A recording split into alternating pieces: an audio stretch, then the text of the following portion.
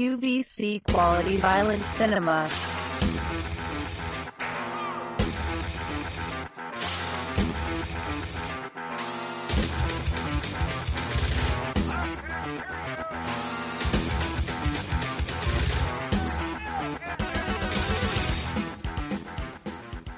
What's up, everybody? We're here with Stephen Biro. This is Quality Violent Cinema. What's up, Christian? Hey, what's up? How you doing, Stephen Biro? I am good. I'm thrilled to be on QVC. Oh, yeah. Did you ever think you'd be on the shopping number network? one collectible outlet. And here today we have, look at these mini porcelain statues. Oh, don't you want one of these in your house? Sorry, Susie told me to make a joke about that. Oh no, but yeah, no, we want it. It's incredibly encouraged. It's actually kind of funny because when you think about even QVC and like the original name, like quality value is like, do you really need like both those like added in? It doesn't. I don't know. It just seems like it doesn't make sense. And the original idea was like, what if we had like a QVC kind of station, but like spinning around on that conveyor belt was actually like an extreme horror film or something? So yeah. And it's just like, and it's just like, hey, like, all right, we'll stop off for the trailer and we'll just show the trailer to the movie and stuff like that. So, but it turned into this. So welcome. Well, thanks for having me on, guys. Yeah, no, for sure. I was just telling Christian, and I think I made a post about it, like, I have been buying your movies since I got allowance. So, Wow. Yeah, it's been a while. I think back when you were selling stuff at Best Buy is when I first started buying Unearthed. Oh, stuff. yeah. That was a different time. Yeah. When you had retailers and video stores. Yeah. When you could find this stuff at Best Buy, it was a weird time. Yeah. Yeah. And I have basically everything you've put out so far. We know. The only thing I don't I know. Shut up. Just the Slaughter Vomit Doll original. I have the trilogy, but people aren't letting go of anything Slaughter Vomit, or anything Lucifer Valentine right now, just because of allegations. Oh yeah, there's a lot of allegations. I mean, what did everybody expect? Yeah, I mean, I kind of saw it in the works, kind of. I thought it was going to weird happen. that it took this long, honestly. Whether things are true or not, stuff gets thrown under the bus so much quicker than that. How long ago did Slaughter Vomit Dolls come out? A long time ago. 2008, 2009? Yeah, and same with Regurgitated. You'd think that like a lot of the stuff would have happened a long time ago, but it kind of has. He's been getting shit since the beginning. So well, yeah, and that's the reason why he was anonymous, or tried to stay anonymous in the get go. He knew what he was getting himself into. Do you have talks with him anymore, Stephen? Oh God, no, fuck that guy. No, you guys aren't. You guys aren't cool. No. He threatened to rape and kill my family in front of me. Oh, what? Really? Wow. Yeah. He refuses that he told me that, but no, he fucking definitely told me that. And how long ago was that? Oh, it was a while ago. It was a good long time ago. Decade or so? Or like after you did the releases and stuff, obviously. Yeah. It was like 2010-ish. Yeah, 2010, I think. But it was when it was 2010. It was when we were being distributed by a company named Breaking Glass that was ripping us off. So he was ripping us off, which means filmmakers were getting ripped off too. So, yeah. So I got some threats and shit, and I'm like, "Fuck you." So yeah. Then his shit went out of print. So the Black Metal Veins. I heard some stories after we put it out, because I put it out as a fucked up type of after school special type of thing to show the horrors of fucking being a junkie, and the terrible thing is I had a stepdaughter at the time, and she actually started shooting up Oxycontins and shit. So I had her younger sister, and our grandmother sit down and watch the uncut version of Black Metal Veins. Ooh. Yeah. That sounds rough. That sounds effective too. No, it didn't work. Yeah, I mean, the only thing that can really change somebody is themselves. Like, But I mean, that movie, I've never seen it. I've just seen like the reviews, the snippets, and stuff like that. But it looks like it's overkill on getting that message through. A little bit, but then the thing is, it's mixed with also fake shit in it too. Yeah. And I'm like, dude, that's fake blood. No, dude, that's not fake blood. I'm like, dude, yes, it is. Oh, it looks like that because they're junkies or what? Their blood's thinner. And I'm like, oh, for fuck's sake, shut up. So yeah. Over the years, how many hilarious things like that have you heard? I mean, we can go to the. I remember having a conversation with you and Christian about the Men Behind the Sun, about some of the ridiculous things that people say that it could have been that, but. Yeah. I hear all sorts of stuff, good and bad. What always pisses me off is when I got filmmakers lying to me. Yeah. And I had one company in Italy. I was trying to buy one of their films. I could say it. It was Necrostorm, right? And I was going to buy Tater City. And they're like, oh, well, we have sold 30,000 units at full retail price. I'm like, no, you have not. That's don't lie to me. Why would you lie to me about that? And I get tons of people lying to me and stuff, and it's just like, dude, what? You're not helping your case here, man. You're gonna find out eventually. It's like not that hard. The internet's around, so. Oh yeah, I already know. It's like I had one guy put out his movie and. I sold it. It took me 7 years to sell 300 copies. And the guy is like, oh, I hear you're ripping me off. I'm like, no, dude, look, here's screenshots of the distributor. Here you go. Look, this is what I've sold. I've sold 10,000 units. I'm like, no, you did not. I don't, yeah. If you sold 10,000 units, 10,000 units at $30 each, that's $300,000. Have you ever sold 10,000 units of anything? Yeah, I mean, back in the day, it was easier. Like Aftermath was 20,000, Rock and Roll was 70,000. Yeah, before the digital aspect. Yeah, well, before the retailers closed, because that's the thing. When you had retailers, people would buy stuff because it's there, Mm-hmm. But with all the retailers going out of business, then it's not there, And like you said, you got my stuff at Best Buy. Mm-hmm. Best Buy was awesome. They'd buy so much and people would go there, and Best Buy purposely carried all the crazy cult movies on purpose to close down all the mom and pop video stores. Oh. And they did. Yeah, they did. I kind of do remember how massive that was in comparison. It was right around the same time. It's true. Yeah. And that was their point. And then Best Buy, I think they did some kind of weird deal with Warner Brothers or something to where if they bought, X amount of movies, they'd get an extra 10% off or something stupid like that. Mm. So instead, they started slowly getting rid of all the indie stuff. Because when you went to the horror section, what was it? It was us, Media Blasters, Anchor Bay, Troma, Cine. It was everybody. Arts Magic. Yeah. And they were just like, well, we can sell 20 copies of One Flew Over the Cuckoo's Nest and The Matrix, but we sell one or two of these. So let's get The Matrix and blah, blah, blah. So then they started, getting rid of all the cool stuff. And that's when they went to hell. Because now who the hell goes to Best Buy? Yeah. Didn't you used to own a video store? Oh, sorry. Yeah, go ahead. Didn't you used to own a video store? Yeah, I opened up. I used to be a bootlegger back in the day. I was one of those naughty bastards, right? But this was back when the VHS days, And suddenly I started seeing movies like Necromantic coming up on DVD and Cannibal Holocaust and everything. So I'm like, fuck. So I would delete all the titles that were coming out. And I was like, well, shit, I need to get legitimate. Let me open up a video store. And I opened up the video store.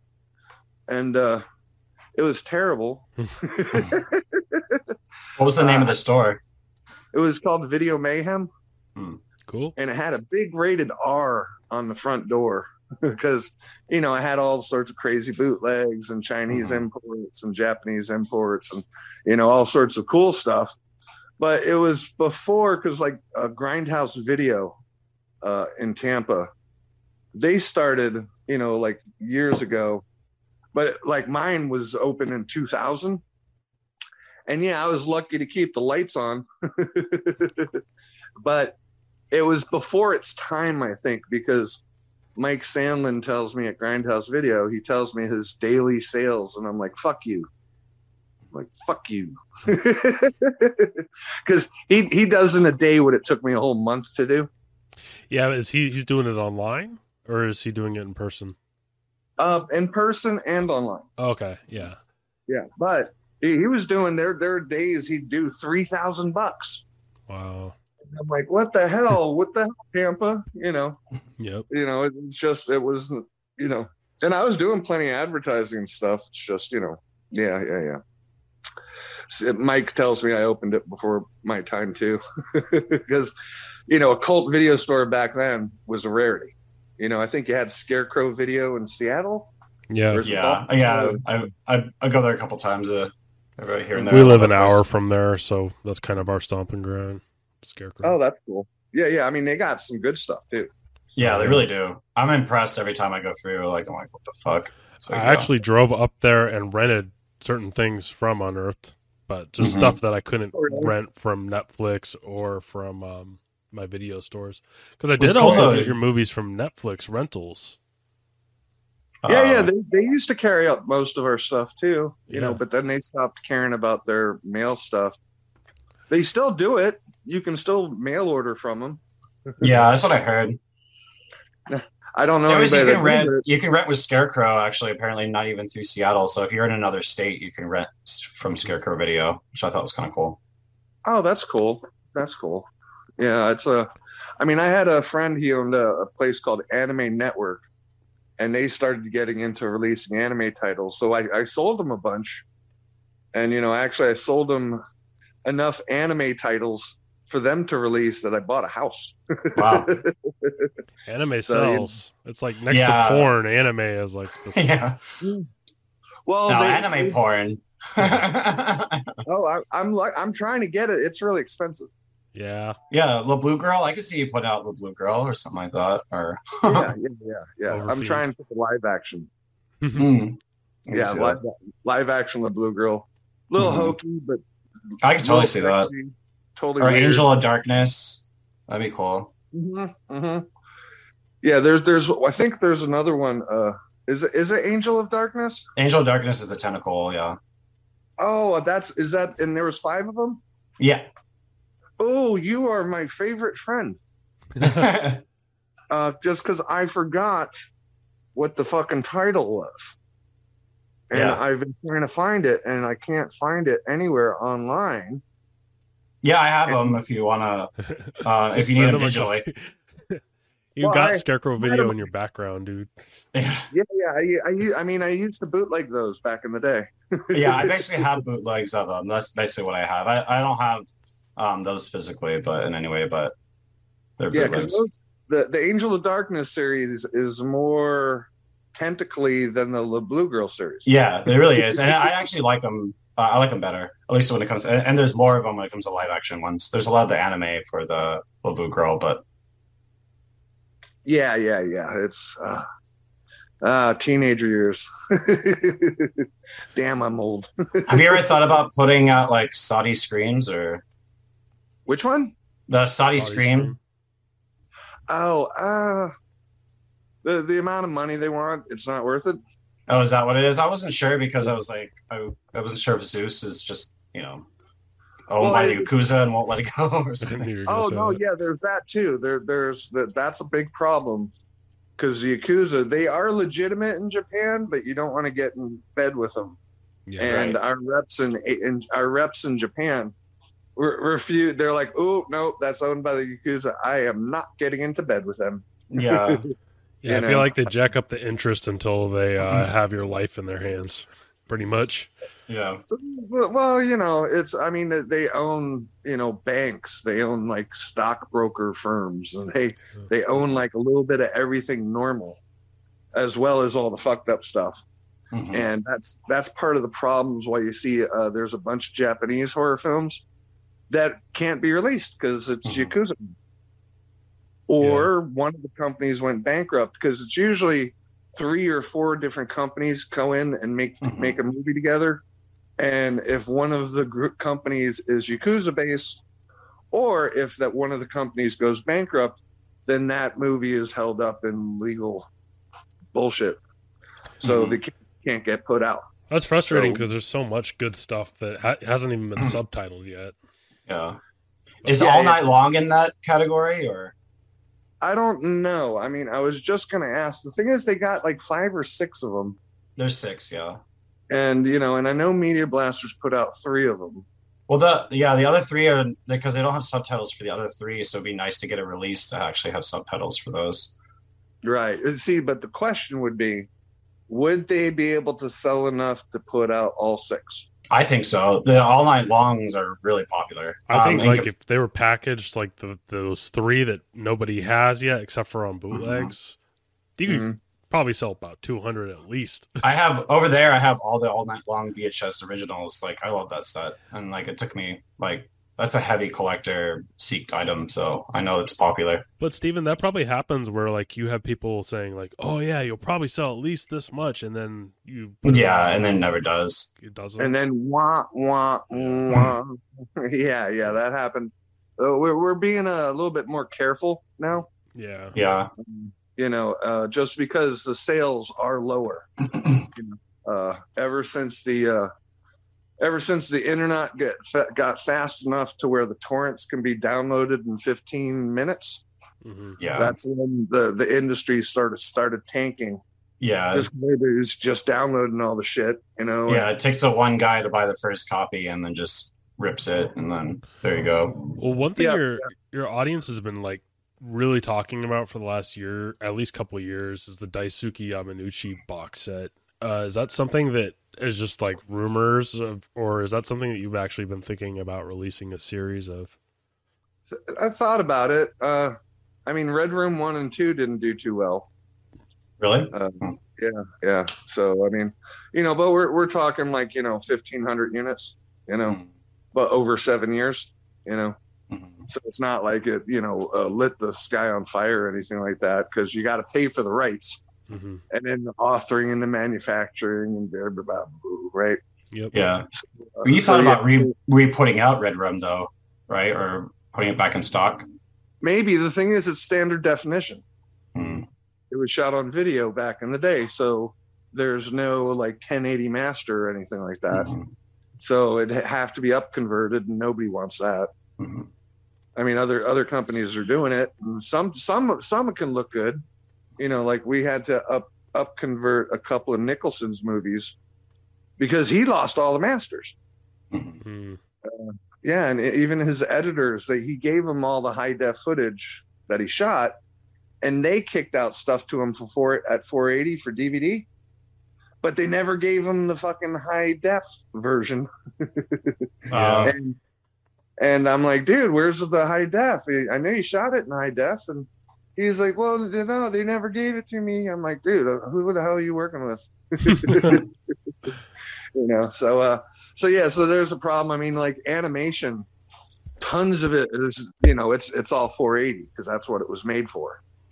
So, but up converting anime looks a hell of a lot better than film, Yeah. So or video. So video, Yeah, especially with digital. Yeah, so it's sort of rough. I mean, we almost had the Year at Sakadoji series, but the terrible thing was they have a new 4K master of the first film, but it's only 87 minutes long. What series is that? What the hell? Huh? What series is that? Year at Sakadoji? I don't know. Oh yeah, Overfiend. Yeah. Overfiend. Legend of the Overfiend. Oh, that'd be cool. Yeah, and because they had the version in 4K, but it's severely cut. I mean, damn movie's like close to 2 hours. It's like 87 minutes, and it's like, wait a minute, and then we were trying to get the master materials, and they don't have any, and so we ended up passing on it. And then, the up conversion software is better now. And we hit them back up, but somebody picked it up. So it's just like, because the thing is they have the TV show, then the edited TV show into movies, and then the edited movies, and all they have is the edited version. So it's like we would have had to get the perfect collection from France. I guess the box sets go for $500 now or something stupid. Dang. And then we just have to rip it and upconvert it from those masters. Yeah. Yeah. That's not cool. So I hear that you have the rights to Muzani, or might have the rights to Muzani. Is that true? And have you thought about putting that out? Yeah. We've just been waiting on the damn materials from the company. Oh, okay. Because that's exciting. I'm really excited for that if that does get a release. Yeah. I mean, I know some asshole made subtitles for it and put them online and shit. And the guy was my friend. And I'm like, hey, stop that. Right. Yeah, I know that some of that's crazy because I thought about getting into that business, to be honest, like getting making subtitles for like Saudi Screams and movies that don't have it, and just trying to get into that because it just seems like there's not a lot of that, you know, especially for films that just no one spent the time to do it, and it's not the fact that it just doesn't exist, you know. Well, it's a pain in the ass. Yeah, it's partially why I never did it. Yeah, I did the subtitles for Black Sun and Nanking Massacre myself. Took me 2 months. Damn. I bet. And you know, because I mean, it's a dialogue heavy movie too. There was like 1,200 lines of dialogue because I can still remember that number. Yeah. And, you know, and yeah, having to write them all out and time it, and yeah, the timing is a bitch, you know, and yeah. So I hear there's a way you can like upload it onto YouTube and then use their thing and then just delete it, kind of thing, and just use their subtitles. I got kicked off of YouTube for doing something like that, to where I put something up there. It was like the new version of Slaughter of the Swine. And it just got caught too quick because you have to basically do it before you get kicked off. Essentially. Oh no, they flag stuff before it's even uploaded now. No, they do like really? a quality check. Yeah. I mean, it was up there. My friend watched it, and then I deleted it. And then next thing I know, I got a message from YouTube. Hey, we saw a nipple on one of your videos, and we deleted it. Don't worry, you don't have a strike. Nothing's wrong. You're good to go. And then we have our eye on you. And then I get another email from them. Hey, we found something on your YouTube channel. Blah, blah, blah. And next thing you know, the next email is, we are horrified. We have deleted your channel forever, and you are now off of it forever. Oh. And I'm like, well, shit. So I'm guessing YouTube, it's probably Slaughter of the Swine is probably on one of their servers. And they looked at it, and then somebody else looked at it, and they're like, oh my God. Because the Slaughter of the Swine, oh, fuck. Man, so that's one of the new guinea pigs, right? Yeah. And that's the first one to come out of the two new recent, right? And then Chum Bucket is next. Yeah. Slaughter the Swine. I mean, Eric Fox, he's like, dude, let's make a movie. I'll do all the effects. I'm like, okay, awesome. And yeah, he wanted to do this Illuminati satanic ritual. And oh man, so basically we recreated one of the Illuminati satanic sex torture rituals. And fuck me. Oof. It went against everything that I said that I was not going to do in the guinea pig series. Yeah. Because the guinea pig movies, even though they're extreme violent, there's no vagina, there's no dicks, there's no cum shots, there's no pee, there's no vomit, there's no poo, there's no this, there's no that, there's no genitalia mutilation, there's this, that. Yeah, it's basically all that in Slaughter. But it's all fake. Yeah. Oh, okay. It's everything's fake, but you know, yeah, we push some fucking boundaries on it to where I'm like, oh man, because I had 7 rules, and it was like, no pee, no poo, no ejaculate, no vomit, no rape, no genitalia, and I'm like, okay, and there we go. That's how we do the guinea pigs. It's just for gorehounds. Let everybody else pee and poo for their movies. Yeah, but I mean, you did do the too extreme for mainstream, which kind of had a bit of elements of that, and maybe that's kind of like why it's acceptable. But he's to have just a talking pass. about the guinea pig. I know, but I'm just saying, like, your image of sorts of, like, since you already repping that in your Unearthed repertoire, Oh yeah, no, I scare people. Mm-hmm. I know that. I meet other filmmakers and I hang out with a lot of elder filmmakers, and they know what I do, and they're like, fuck dude, yeah, I'm afraid to watch any of your movies you put out. And I'm like, no, there's plenty of good movies in there, man. No, dude, yeah, no. That is really something for everybody, though, in the Unearthed catalog. I feel like I could find something for everyone. Oh yeah. I mean, we got that hilarious House of Frightenstein thing coming up. I was wondering about that. Could you tell us a little bit more about that? It's a weird kid show that was made in 1971, and it was made at like a local news station, and they managed to get Vincent Price because he wanted to do something for the kids, and they hit him up at the right time. So Vincent Price gave him like a greatly reduced fee, right? And he actually, because there's 100 episodes of this thing, right? And he actually knocked out all 100 episodes within 3 to 4 days. And they would just hand him what he's supposed to say, acting, script. He'd read it and he'd put it down, and he would say everything he actually just read right then and there. So they shot 3 different scenes for every show with him. So it was like sort of, crazy that he knocked it out in 3 or 4 days. Dang. And since it's a kid show, it's one guy named Billy Van.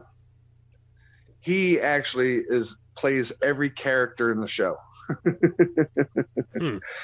And it's funny. It's like a weird kid show, but it got really big late at night because I guess all the stoned hippies and shit would watch it because it was funny and psychedelic. And the crazy thing that's killing us right now is the damn music rights.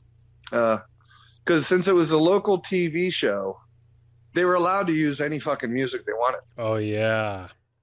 And they have this bit in there where the Billy Van plays a werewolf disc jockey, the Wolfman. And he's like, yeah, and today, kids, we're going to be dancing to the Beatles, and oh no, yeah.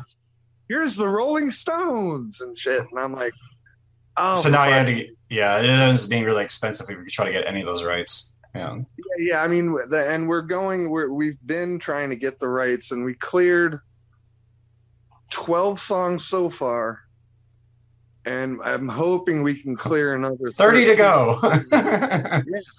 And then, we'll just have 30 episodes that'll be 100% clear.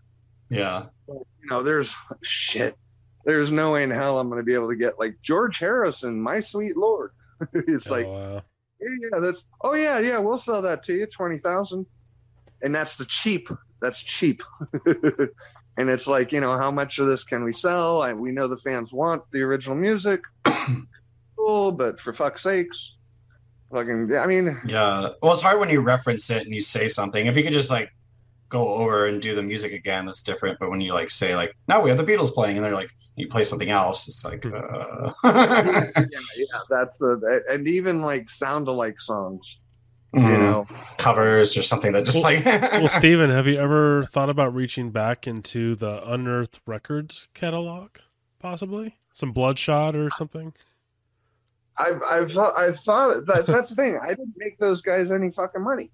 Yeah, we're actually going to have Bloodshot on the show. He's like our next guest. So, he's a good guy. Yeah. And it didn't fly. I mean, they'd give us the CDs, we'd put them in the system, they'd get shipped around, And then by the time like they got back to MVD, fucking all the shipping to the different stores that would try and sell it and then come back and this and that. And nobody was buying CDs at the time either. Yeah. And there's this big resurgence of vinyl. And I was looking into doing the vinyl with one of Screamer Claus's albums. But holy moly, it's like, it was like $5,000 to get 500 discs. Yeah. 500 records to where we're like, and, and I ask the filmmakers, hey, if we do this, are you cool? Because we got to recoup this money. And if they say no, then we don't do it. So yeah. And that's the thing. It's like, and horrorcore rap, it's its own distinct genre. It sells to the fans. It's hard to just set it up at a record store and expect people to buy stuff about like murdering your girlfriend and shit. So yeah, unless it's already at a horror movie type place, and it's like fitting, maybe. But yeah, and that's the thing. And the thing is, I forget the name of the company that was with Bloodshot and them, and they were all supposed to go out on tour, to help support the CD releases and shit. Mm-hmm. But there's all sorts of weird infighting and stuff. Oh, yeah. I mean, they were with Serial Killing Records, and then they had their own, like, Horror Crunk Entertainment and all that stuff. So, yeah, I don't know. Yeah. Well, that's too bad, but cool. it's cool that you tried it out. Oh, yeah. I mean, I'm always trying something out. I mean, we're working on toys now. And I'm just looking at the new sculpt for Society. Because I'm working with Brian Usna right now. Yeah, I love Society, the movie, nice. Yeah, I love Society. Yeah, and the hard like part, make a toy that's like a mesh of all the people together, maybe. Like you can. It would be too big. We looked at it and tried to figure out, how to do that. Connect the pieces. I'm like, okay, I'm like, but what if we're doing it and it's not doing well to where we don't finish it? If you have a figurine of him as an asshole, it's like, I'm a butthead, I would fucking buy that. That's for sure. Well, you see, now here's the thing, because we discussed this in detail, right? Because in the movie, the guy has a blanket put over his torso, right? So all you see is the back legs, right? So to make a toy, it would have to be a nude guy. He's going to be on all fours. And he's not going to have a head or neck, so it'll just be the shoulders, and then he'll have the butt head, right? Yeah. So it's going to be a naked guy on all fours with his mouth for his ass. Nice. I think it's going to sell. Especially if it's fuckable, then you're definitely going to sell. No, I'm like, how many Barbies are going to be mouth fucking the guy from Society? Is that going to be part of the Too Extreme for Mainstream then? But because Yusna's like, oh yeah, he's like, well, we got to do this and that, and I'm like, well, dude, if you actually watch the Society movie, there's really not many characters that we could turn into a toy that's cool. That's the problem. And so we ended up doing the movie poster, where it's the blonde chick that's peeling her face off. She got a nice rack. We did that. And hopefully it'll fit in the box, and you'll get the little mini Society poster with it and shit, and it looks amazing. It looks a hell of a lot better than the toys that we're selling now. Different sculptor. Yeah, I have the little Serbian film guy, the Malice. Yeah, I mean that you see, that one's an oddity because really it's just a guy with a giant dick in his pants. Which it's funny and interesting. I actually got to send 2 copies to the director in Serbia because the actor found out we made a toy of him. And he's like, oh, I need me in toy. By the way, who has the baby right now? Me. Okay. I know it was between like you and Marcus. I had it for a second. Oh, well, Marcus was my roommate for a while. Oh, okay. That makes sense then. Yeah. Are you were living and also with Jeremy Cruz, right? Or were you living with him for a second? Yeah. Jeremy was living here. He moved out in December. Okay. So I turned his room into an office. Oh, So cool. I'm getting all professional and shit now. Mhm. That's cool. So you're living yes. alone now? Yeah. Must be kind of It's nice. weird. It's sort of nice, but then you end up doing wacky stuff because you're alone. Sure. Wacky. Uh-huh. Getting wacky too much. It's a little wacky, you never know what you can do with 2 slices of cheese until you try. Especially with all that tentacle porn laying around your house. I'm like, Especially when they're melted cheese. Yeah, exactly. But yeah, so and Jeremy moved. He moved to a studio apartment that's with his friend who does effects for like Grey's Anatomy and stuff. Mhm. So he's doing some Grey's Anatomy work with the guy, and he's also working on Marvel suits and stuff for like Shazam and all that Mhm. stuff. nice. So he's been kicking ass, and he's been doing the effects for the Alien Extermination Experiment, which will be the 3rd guinea pig in the new barrel Ooh. bunch. Hmm. Yeah, so how far along are all the guinea pigs right now? When it comes to the first 2, like, are they all post and pretty much ready to go, or? Slaughter of the Swine's in post. Needs to be edited. I mean, I had it edited by Lewis Justin at Massacre, Mhm. but we needed some pickup shots and some close up of masks. And there was 2 gore scenes we fucking missed totally. Mhm. Like the the, shot didn't work out or something? No, just totally missed it. Mm. We totally missed a dick flower getting carved off of a body. Mhm. Mm. That's important. Yeah.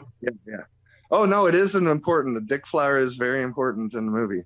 Mhm. And somehow we didn't fucking get it getting cut off the body, and we Mhm. missed scooping out the brains too.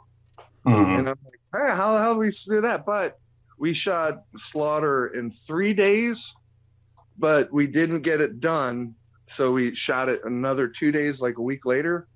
And we had a really weird time schedule because somebody was supposed to come into the room that we were shooting in to hook it up for some kind of 3D printing or 3D experience or something. Luckily, they were behind, so we got to go back the next week and reshoot what we were missing, which was the big orgy scene. I directed my first orgy scene. Oh, wow. Nice. How did that feel? Weird. Yeah. Weird because everybody was naked Mhm. looking at me for direction. And yeah. And I wasn't supposed to direct it either. I was just supposed to be the producer money guy. Mm. And I showed up there and I saw how far behind on the FX they were. Mm-hmm. And I was like, Eric, there's too many effects. You got to do that. Just let me direct. Mhm. And so, so I didn't know I was supposed to direct an orgy. I would think I would have been better prepared, had more lubricant available. Or if you cleared your head a little bit more that morning. Mhm. Yeah. How many So, guinea yeah. pigs are you going to make, do you think? Well, on this? the idea, I mean, I've said 8, Mhm. right? And Jesse and Marcus are making that chum bucket. They're working on the close-up effect shots now. And Slaughter's Eric's, but now it's like it's in my hands for the editing and the color correction and blah, blah, blah. Because it's supposed to be like a found tape or something. Because, it's supposed to be Illuminati ritual based out of the 80s, I think. Oh, cool. So, and that's what Eric wanted to do, because I let people have a little freedom, but I try to write them all. And I mean, I did write the screenplay for Slaughter of the Swine. And then I like glossed over all the dicks and dick mutilation and all the shit, Mhm. because I was thinking it was going to look Troma-esque, because Eric did, a lot of trauma movies with Lloyd, and we're doing the things, and I'm like, oh fuck, that looks too real, man. That looks too real. That looks terrible. Oh fuck, when we got that on camera, fuck, this is going to be in the movie, isn't it? I'm like, oh shit, okay, so This one's not going to be, because like with Bouquet of Guts and Gore, you'll notice you really don't find that on Vudu or Peacock or Netflix or anything like that. Mhm. True. Yeah, I mean, like it's not, so Slaughter of the Swine will be another one to where it's like nobody's gonna touch this motherfucker for VOD at all. Not going to be on Tubi or anything. Not gonna be, no way. There's no way. Well, that was one cool thing about the first one, though, is it was just like, I don't know, you kind of knew if you're going to see it, you had to buy it. So I had to buy it to see it, And, I feel like that's a really good way to like splash back into the Guinea Pig series, is making that like necessity to have the physical version of it. Yeah, because otherwise you ain't gonna get it until it gets on the torrent sites, though. Yeah. Actually, the Guinea Pigs, for the longest time, they weren't on the torrent sites. I was happy for that, because I've had other friends, they make their movie, and the next day, after they send out copies, boom, it's on the torrent sites, and they're freaking out. And yeah, Bouquet did not show up on the torrent sites after the Indiegogo, and then after the release, didn't show up on the torrent sites after release either. So everybody was really fucking cool.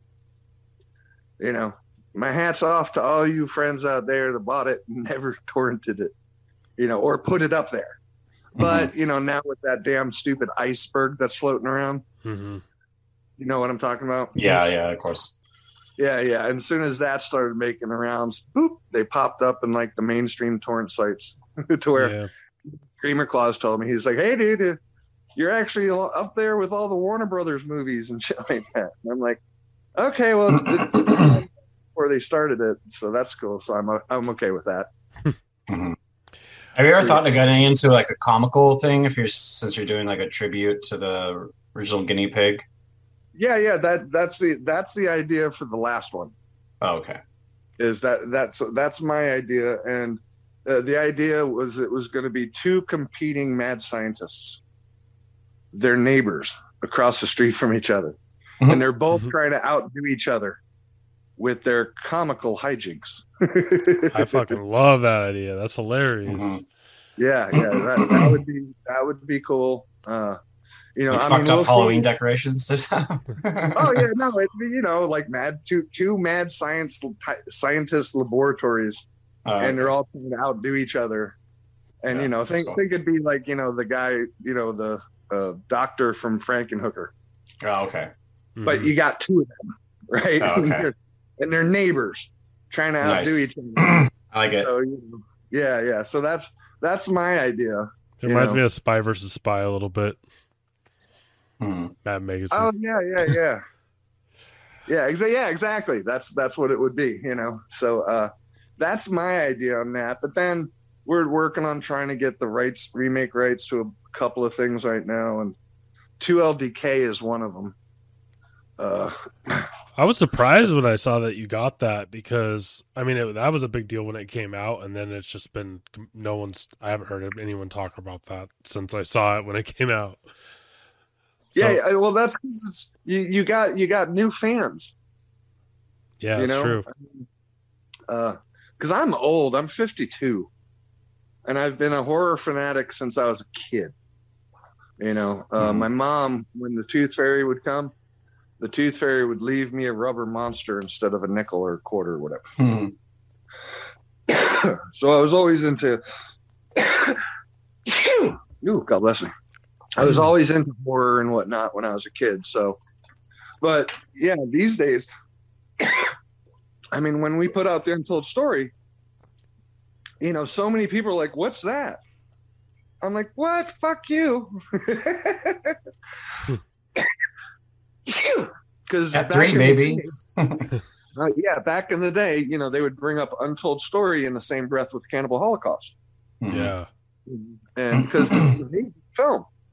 And when we put it out, so many people are like, what is this category 3 thing you speak of? I'm like, what? And I'm like, what?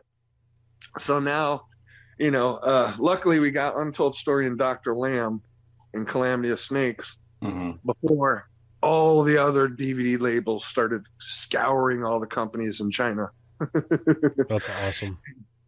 And now the thing is, all the Chinese companies are all like, Oh yeah, no. It's, oh, you want that movie? Okay, $50,000. Oh god. Like, whoa! It's like, wait a minute. No, that's almost double the, close to triple the price of what I was paying. Well, they know the worth then, I guess, that people are going to be seeking it out all of a sudden. Is there a reason why you went for those movies like at this period of time? Was there like a window for it or something? Oh, it's because nobody touched them yet. Okay. Mhm. You know, and How come you didn't go for them like 10 years ago or something?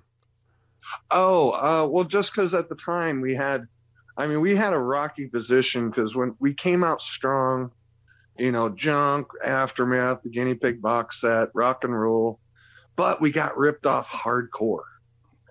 And and it took us a while to get back from that. And then we went with another distributor, and then we got ripped off again. Went with another one, got ripped off again. I mean, yeah, it's a dangerous, screwed up industry, and so many people get ripped off. It's just disgusting. And yeah. So it took a while for us to get back, but now we're doing great. So it's like, okay, let's buy us some movies. Mhm. But there's some companies like Arrow and Shout Factory and Scream Factory, they are spending too much for movies. I know what they're paying, and it's because you ridiculous. get offered some of it. Yeah. So.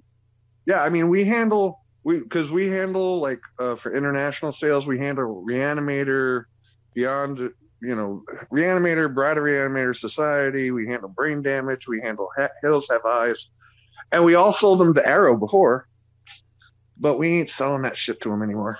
We're gonna be putting this stuff out in 4K ourselves. Mhm. But we know. I mean, Alligator. We were the ones who were handling that. Mhm. We sold it to Shout. Wow. You know how much they paid for it? You'd be like, what? Hmm. Yeah, it was stupid money. Stupid Yes. money. Because I'm like, let's put out Alligator ourselves. And my business partner's like, well, Shout's willing to pay this. And I'm like, what? That's what? Okay. Well, let them. I'll let them do Yeah. all the dirty work. Yeah. We still got our agent commission. Yeah, Mhm. there you go. Without having to pay that kind of. Yeah. And some of the companies have more money to throw around too. Mhm. So we're choosy, but we're getting bigger and bigger titles. And yeah, because like I know I brought up the Guyver on the last podcast. I was gonna bring that up too, but yeah. Yeah, and interesting. then I guess they figured out they had like a hot potato in their hands, and then they started telling everybody on Twitter, and then suddenly, boom! Everybody knew we had the Guyver, and it just got bigger and bigger and bigger. Mhm. So so that's cool. I mean, cool thing is we got the R-rated cut, which nobody's ever put out on DVD before. So that's cool. I like that. But we got another big one we haven't announced yet called No Escape. Stars Ray Liotta, Lance Henriksen, Ernie Hudson, and it's actually awesome.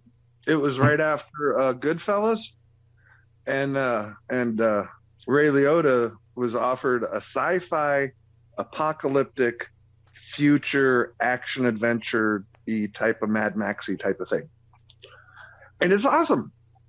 And yeah, we picked that up. We haven't announced it yet because I'm working on extras now. Mhm. Because everybody wants extras and all that crap, Yeah. So but that one should do well, and that'll be all over VOD and everywhere else and shit, So Sweet. that's a little bit more mainstreamy. That's cool. I've never even heard of that one. What's that one called again? The title? No Escape. No Escape. Mhm. Oh, it sounds familiar. It's like ringing a bell. But I'm sure if I saw that cover, there's like a few of those movies that came out in the 90s that have like, 3 or 4 really popular actors. Like, why haven't I ever heard of this? Like, Mhm. yeah. Yeah. It's. I mean, it was out on DVD when DVD was like first DVD. It was like I think 97, 98. Mm.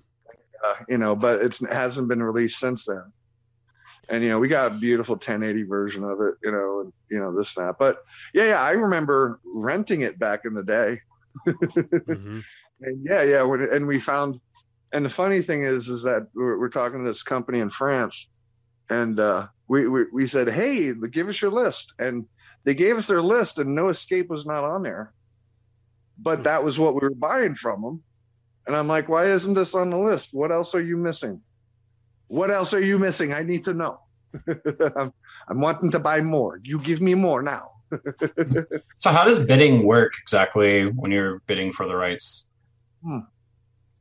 Well, that's when you got like more than one company wanting it. So it's like when we were handling Coffin Joe's Embodiment of Evil. Love Coffin Joe. Sold it. Yeah, we sold it to Anchor Bay for $40,000 just for the UK. They didn't want it for the US, which was surprising. And then nobody wanted it. And then I'm finally like, okay, screw it. I'm like, let's put out Coffin Joe. I love a Coffin Joe movie, but this one's a little hokey because he's walking around in his top hat and his cape in daylight, you know, walking down the sidewalk. That looks a little suspicious, you know. But it's a cool movie, so I was like, okay, let's say $10,000. Let's buy it for $10,000. And since we were handling it, we're like, hey, $10,000, you know. And they're like, okay, cool. And then they're like, oh, well, Synapse wants it. They're offering $15,000. They're like, ooh, is it worth $15,000? And I was like, I don't know. And this was like back in the days when sales were good too, not as low as they are now. But and we ended up, and then they said that that Synapse offered $20,000. We're like, okay, they can have it for 20. Come to find out from Jerry that they actually paid 15, but they said that sales for it were terrible. I don't know. Yeah. So I dodged a bullet, but usually what happens is we'll put it in a bid. Somebody else will say, oh, okay, they offered this, I'll offer that. And then they come back to us to see if we'll match it or if we'll go over the top. Sometimes companies lie about it. You know, sometimes they lie and say, oh, we have somebody else interested. They're willing to pay this. Can you match that? You know, so it's like, it's that's shady. Well, yeah, I mean, it's just like playing poker in a way.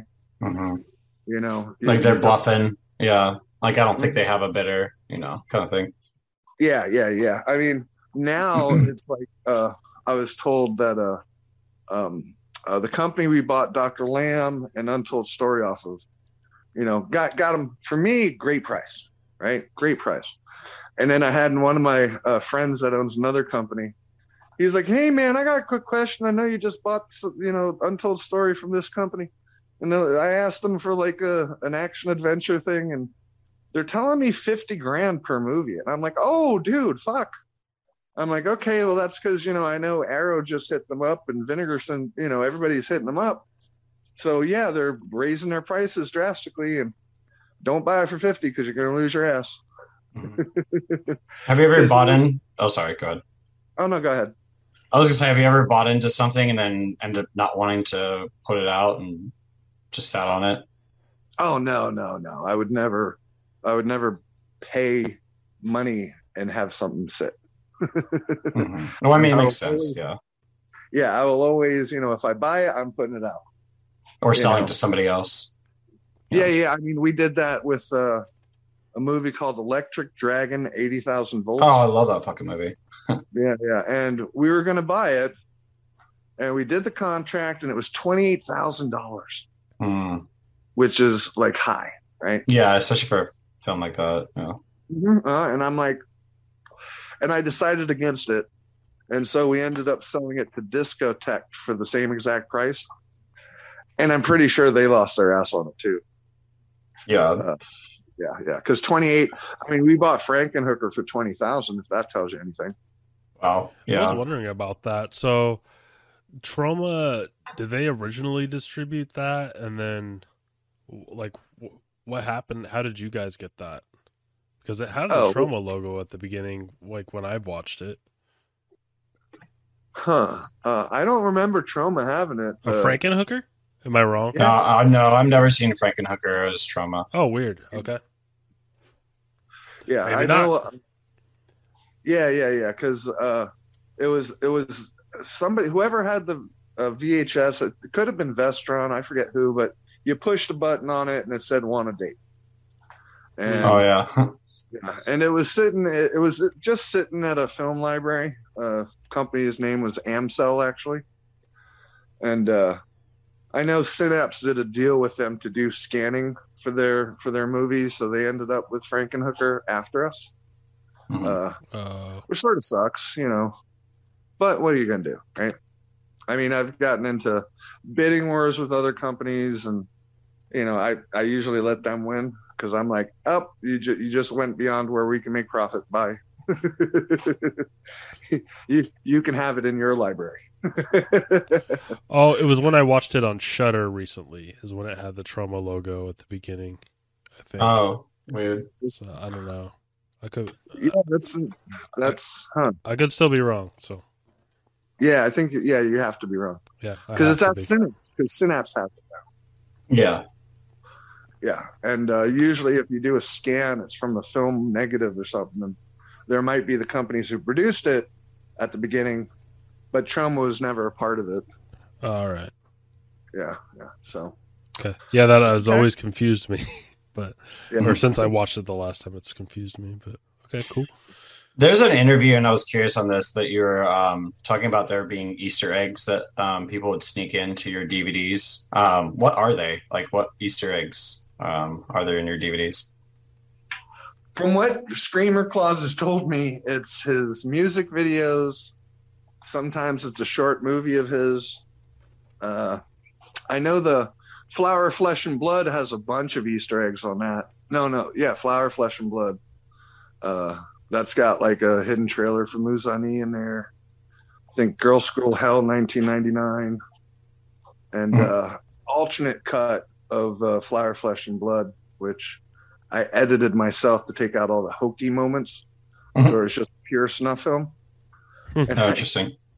Cool. So that's on the and with Jimmy, I don't know. He just told me that he puts Easter eggs on a bunch of our movies. That's funny. And I have no clue what they are. No clue what movies they're on. No one's made a list or done anything to. Nope. Either Jimmy really hid them well, or he's bullshitting me. Yeah, just making you think that they're there. I don't think that he's bullshitting me because he was laughing too hard when he told me. Right. So yeah. So there's. It's like the Doom game of finding the head, behind the boss type thing. Yeah. I mean, I talked to Jimmy today because we're just finalizing the Old Man movie dubbing that we did. Mm-hmm. Good. That'll be an awesome release. Damn thing, it's so friggin' funny, man. Have you ever thought about releasing anything else from Jimmy Screamer Claus? Yeah. I mean, we're in talks. I mean, we just started the Unearthed Animation label. Mm-hmm. So we're in talks. I mean, he works with us all the time. Mm-hmm. It's just that when we released Where the Dead Go to Die, at the time, Blu-ray authoring was massively expensive, like $4,000 plus, just to author the disc. And the costs were so high that I didn't make them barely much at all. We actually lost our ass on the Blu-rays back in the day because nobody was really doing Blu-rays. Nobody was buying any. Mm-hmm. So all the Blu-rays we put out, the first batch of Blu-rays, we lost our asses on. Which is funny because now they're crazy expensive. Yeah. Oh, yeah. And so, yeah. But now Blu-ray DVD's dying. It's like sales are like, tiny compared to Blu-ray now. So now, I mean, I'm seeing other companies do both Blu-ray and DVD, or they're just getting rid of the DVD and they're just doing Blu-rays. But, we know a lot of people still collect DVDs and, it's completionist, to be honest. Like, I thought about it because of, like, if I was trying to get all of it, well, obviously I might just stick with DVD because that's the only way I can get all of your releases, technically. Because not all of them been Blu-rayed. Yeah. I mean, that's the thing. I mean, because people keep asking me for Bouquet of Guts and Gore Blu-ray. And I'm like, dude, guys, it's $480. There'd be no difference. And they can't up-convert that. Wouldn't want to. Some people don't understand that, I think. Yeah, they don't understand it at all. But, and I'm like, no, there's no reason for it to be, but it'll look better with the, next to each other. And I'm like, I know that aspect, but I don't know. Maybe we'll just put it on, just put it on without up conversion or anything and just have it 480 just for completionists. But, it costs money. Maybe do a Blu-ray box set. Well, that's the plan. The plan is when it's finally done to do a nice box set. And because we shot Bouquet on Super 8 and VHS, but the Super 8 millimeter film is in 1080. So my editor, who edited Solomon for me, and he's finishing up the Profane exhibit, he wants to re-edit the Super 8 millimeter footage and make it different, with a snuff cut, like what I did for Flower, Flesh, and Blood. That's hidden on the disc. He wants to do that with the Super 8 millimeter footage for Bouquet. And if we do that, it'll take us some time and shit, but it would be a new cut and it'd be on the box set. And it's like we got a Bloodshot. I got a colorized version of that. I want to see that. It was shot in full color. And then while Marcus was editing it, he came up with the idea of making it black and white to where the ending will make it pop. I was like, dude, but the gore and the color and but then I watched it and I was like, okay, this works. I feel like you can actually probably get away with more with special effects when it's black and white, because you can just kind of go with like the colors, not necessarily as with the blood and stuff like that. Right. Oh no, well that's the thing. It was shot in color, so all the gore is just fucking really in your face now. Yeah, true that. So I'll probably throw that on the. God bless you. So I'll probably throw that on the box set as well. I'll make it to where if anybody does buy it, it'll be worth it. Nice. Because I know Jeremy and Marcus, the vomit scene in Solomon, they both say that they would have edited that totally different. And I love the way it is now because I sat there with the editor and we edited the vomit scene. And yeah, that was all my choices. So maybe I'll have an alternate version of Solomon with a different edit on the vomit scene. Maybe I won't. We'll see. I think we got through everything at it.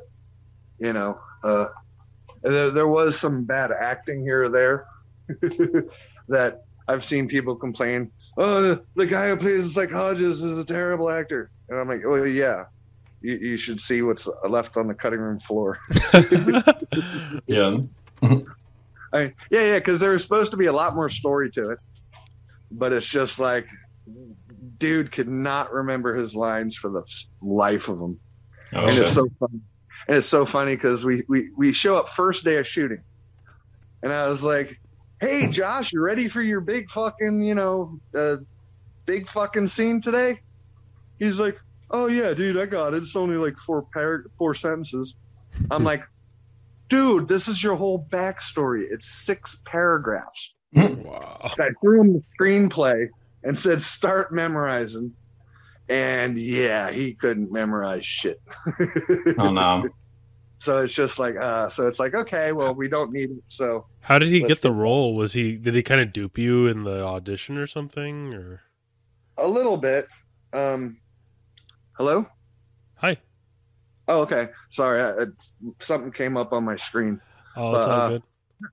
Nah, I mean, he makes short films and stuff, and I knew the guy forever and stuff, and and he looks haggard, and I wanted a haggard-looking guy, and and I thought he could act, but I was wrong.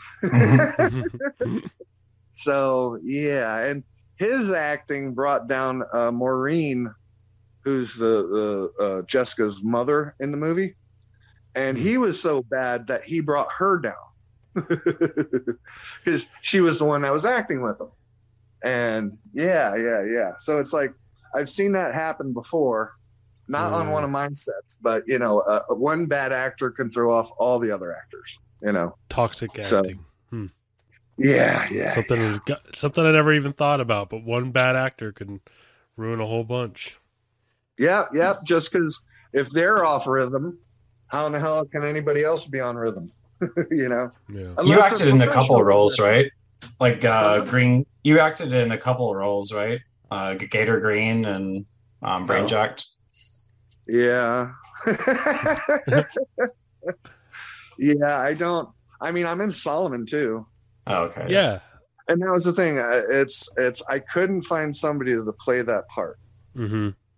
and I'm like, fuck. Okay, well, I can do this, and so I did it, and it was freaking everybody out that was in that house that we were in, because I was just doing the lines like over and over and over again, and everybody was sitting in the living room going, holy shit, that's Byron. Sounds like he's really having a mental fucking breakdown. This is freaking me out. And I'm like, okay, cool. And it's fine. I've had friends tell me that I was the best actor in the movie. Yeah, you were. And I'm like, oh, shut the fuck up. I'm like, Jessica was amazing. And Jim and Gabby were good. Gene was good. The guy at the end, he's good. I thought all the priests were pretty good, including you. I mean, there were a few rough spots here and there, but definitely you. I think you nailed it, especially with like when you were using the language and stuff. So, well, the religious language, you can tell you have some like background in. Yeah, I do. Christian and a theologian. Yeah. And yeah, it helps, and that's why my stuff's fucked up. Exactly. That's the whole point. And and the cool thing is, it's like with independent films, it takes a while before they get out there. And Solomon's got a nice life to it, because more and more people are just seeing it because it's on Tubi, and it's here and there and wherever. So more and more people are seeing it, and they're going, "Oh shit, what the fuck is this?" I was expecting an exorcism film, not this. Yeah, right. So it's good. So more people. I mean, more people are seeing it every day. So it takes a while for an indie film to get out there enough to where enough people see it to where they're like, "Dude, you need to see this." It takes a while, and I always tell filmmakers that. I'm like, because it's so hard these days, because you got all the new movies, all the new music, all the damn YouTube videos, all this, that, the other thing, everything's vying for your attention. So it's hard with the independent films. Mm-hmm. Yeah. Are there any other box sets you're planning on putting out? Well, I picked up the rights to Death Escort Service 1 through 3. Oh, cool. So I've never got to see those yet. No, they're fucked up. They're fucked up. They're sleazy, very sleazy slasher. They're fun. And it's the guys from Tampa, Gator Blade Films, Mm-hmm. and the fuck is I forget what Chris Wood's other company is. Sleazebox. Yeah, Sleazebox. Yeah. I don't see how the hell I forgot that. Yeah, we're doing a Sleaze episode soon, so we have to watch a bunch of their movies. So maybe we'll watch those. I just picked up like 9 or 10 movies from Sleazebox. Oh, that's cool. Yeah, I mean they got that Florida charm to it. Mm-hmm. It's sort of weird because Tampa was a bit of a hub for weird independent horror stuff, and I wonder if something was just in the water. Well, it definitely is. There's like flesh-eating diseases in Florida water. Yeah.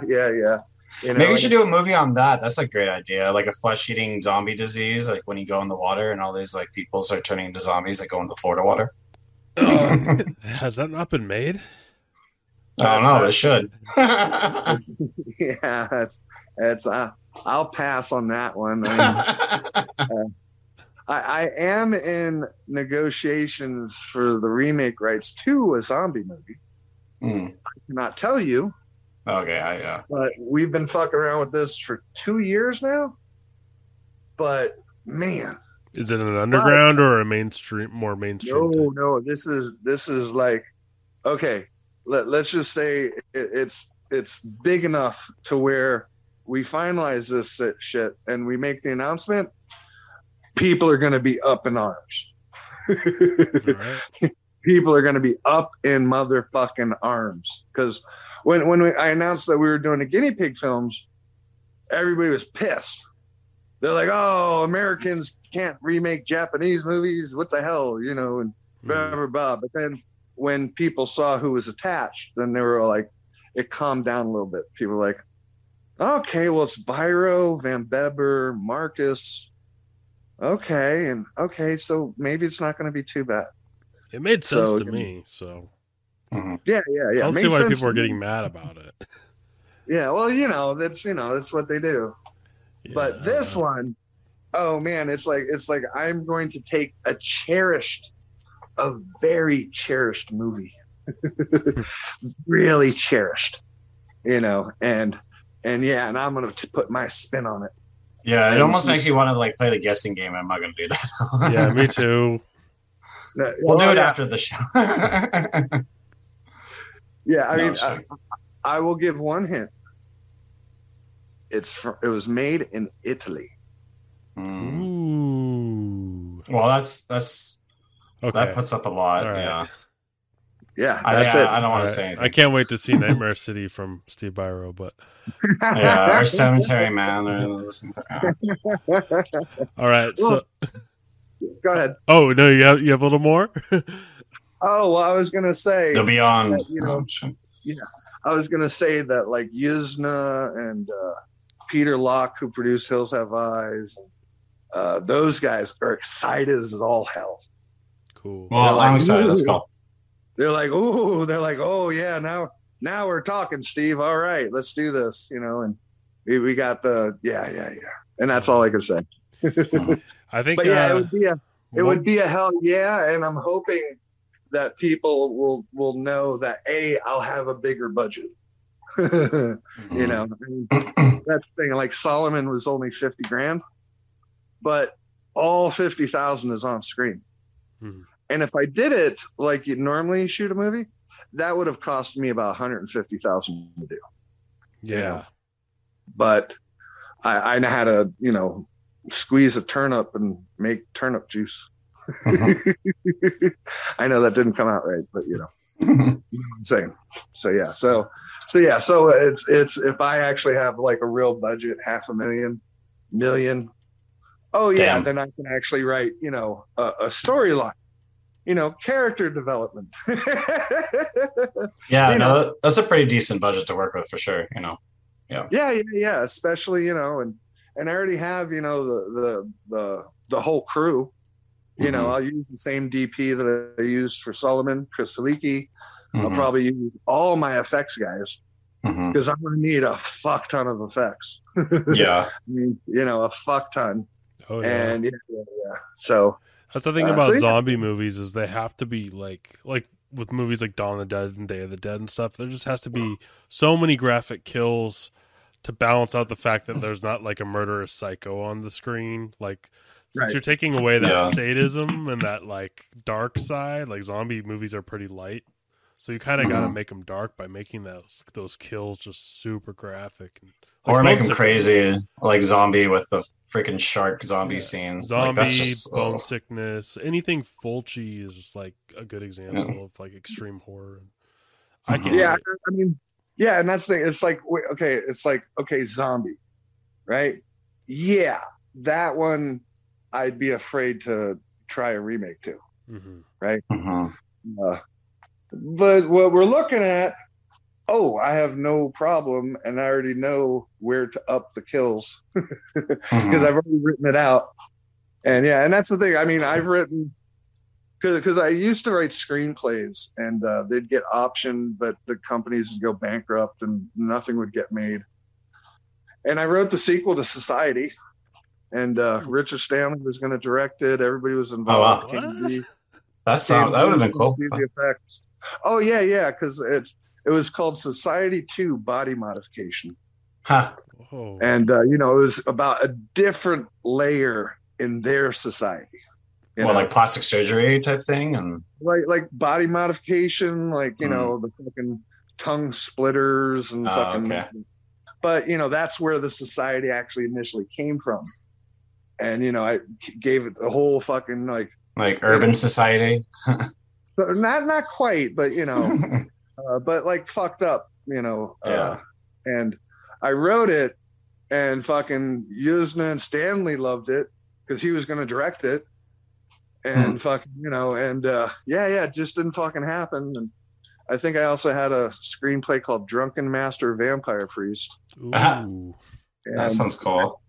Yeah, and that was to outdo Brain Dead and Evil Dead, to totally outgo where they went, right? And it would have been outrageous gore comedy, and I had Can B ready for it. Actually, Kurtzman was supposed to direct it. Would that have had the hopping vampires like from the Hong Kong movies? There's no hopping vampires in it, but in it there's a priest who's raised by a sect of drunken kung fu monks, and so he learns drunken kung fu, and his parents were missionaries who got murdered, and that's why he's an orphan with the monks. And then he goes back to England to start a church, and then he ends up getting bit by a vampire, and then you got the drunken master vampire priest. That's awesome. And yeah, it's fucking hilarious. And Kurtzman, he read the screenplay, and he's like, okay, dude, the screenplay is 98 pages, and you have over 150 FX shots in it. Yes, I know. He's like, oof. And I'm like, well, here's how we're going to do it. And I'm like, look, the werewolf, the zompires, because I got a mix of zombies and vampires called zompires. That's cool. The zompires all look like tarmen because they're twice damned. Okay. The werewolf, you have that werewolf outfit right there. Let's use that because it's a badass werewolf costume they never used. And I'm like, now some of the effects we want on the money, but some we want it cheesy and look bad tasty. Right. I'm like, so some will be goofy, but some will be on point. And I'm like, werewolf's got to be on point and this and that. Because I threw in Haitian voodoo zombie priests in there. I mean, I threw everything in the kitchen sink at it. But everybody loved the fucking screenplay. And fucking, got optioned. Company went bankrupt. Got optioned again. They were going to make it. Then they went bankrupt. And then I said, fuck it. That's when I started writing books. And then you saw Danny Trejo as that character at the Walmart. And that's fucking. Oh, yeah. It seems like somebody would have stolen that idea from you, like once you gave up on it. Oh, well, yeah, but luckily, everybody was professional, and only professionals got the script. True. To where they weren't thieving bastards. That's the way you gotta and do it is copyrighted and all that shit too. So Yeah. And having a drunken master vampire priest, yeah, that's and it's funny because I was sitting there with another writer at a bar, and we're just bullshitting, talking about kung fu flicks and gore flicks, and he brings up drunken master vampire priest, and I'm like, oh man, you could do a lot with that. I'm like, you mind if I take that? He's like, no, go ahead. And I'm like, boom, yank, mine. And yeah. So that's the thing. I mean, I've been close to making bigger movies, but shit always falls through. So that's why I was like, okay, fuck it, I'm gonna do it myself. So that's what I've done. But now we'll see what happens because it seems like the money people do not want to make. They don't want to invest in something new. If it's a remake, they will invest. They will make it happen. They'll make it happen. And that's why that's one of the perverted reasons why we see remakes. Yep. And it's because the thing is, making a movie is expensive. When you're looking at $1 million, $2 million, $3 million, $5, $10. Yeah. Ooh. And you're spending it, you're not making anything back. Then it's just. Yeah, it's a hole. Now that's the thing. There's people out there who have too much money, and if you can find them, I call them unicorns, because they need to take off money for their taxes because it makes sense.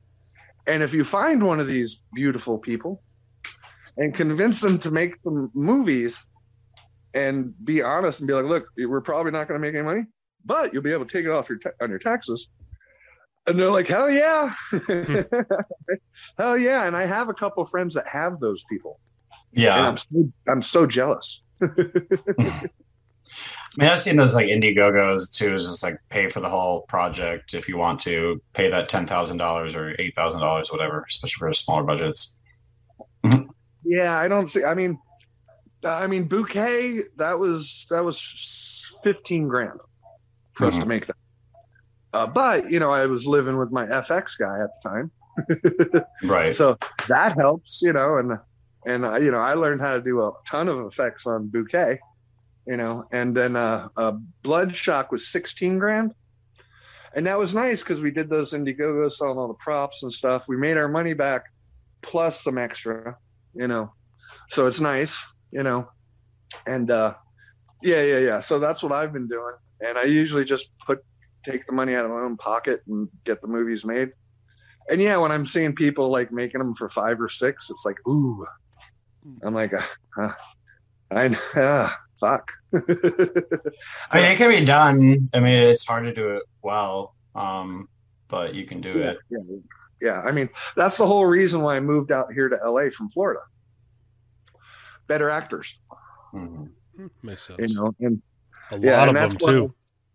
And they're kind of desperate for work, and you know, yeah, a lot sometimes. Here, you know, but like for Solomon, I had a hard time finding actors for that. Just because, you know, it's like, okay, well, you're going to be covered in gore, you're going to be sticky, and you're going to be miserable. So it was hard finding actors for that. And yeah. So, you know, because all of our stuff is usually outrageous, you know, but that's how, like, you know, you stay noticed in a way.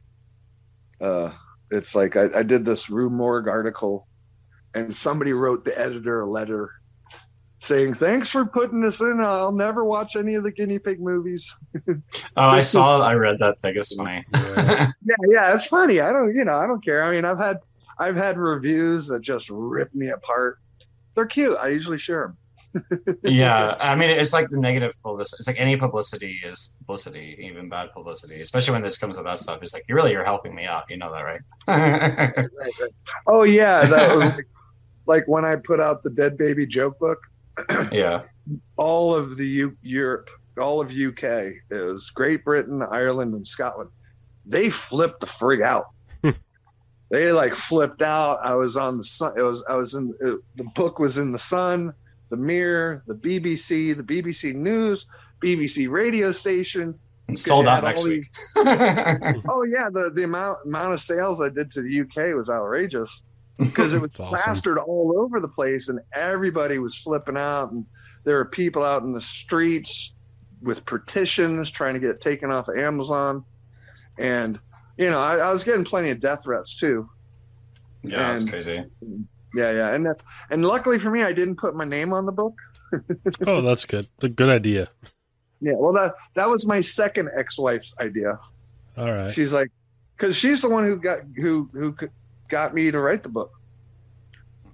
Basically, one night I was drunk and I came up with the Dead Baby joke, and I ran into the room and I told her, and then I left and I came up with another one, and I ran into the room, told her another one, and she's like, I bet you can't write a whole book about Dead Baby jokes. And I'm like, what? Well, what's the bet? She's like, 2-hour blowjob. Done. Done. There we go. Here you go. And she's like, okay, well, don't put your name on it. You might get death threats. I'm like, nah, well, come on. I want to put my name on it. And I didn't.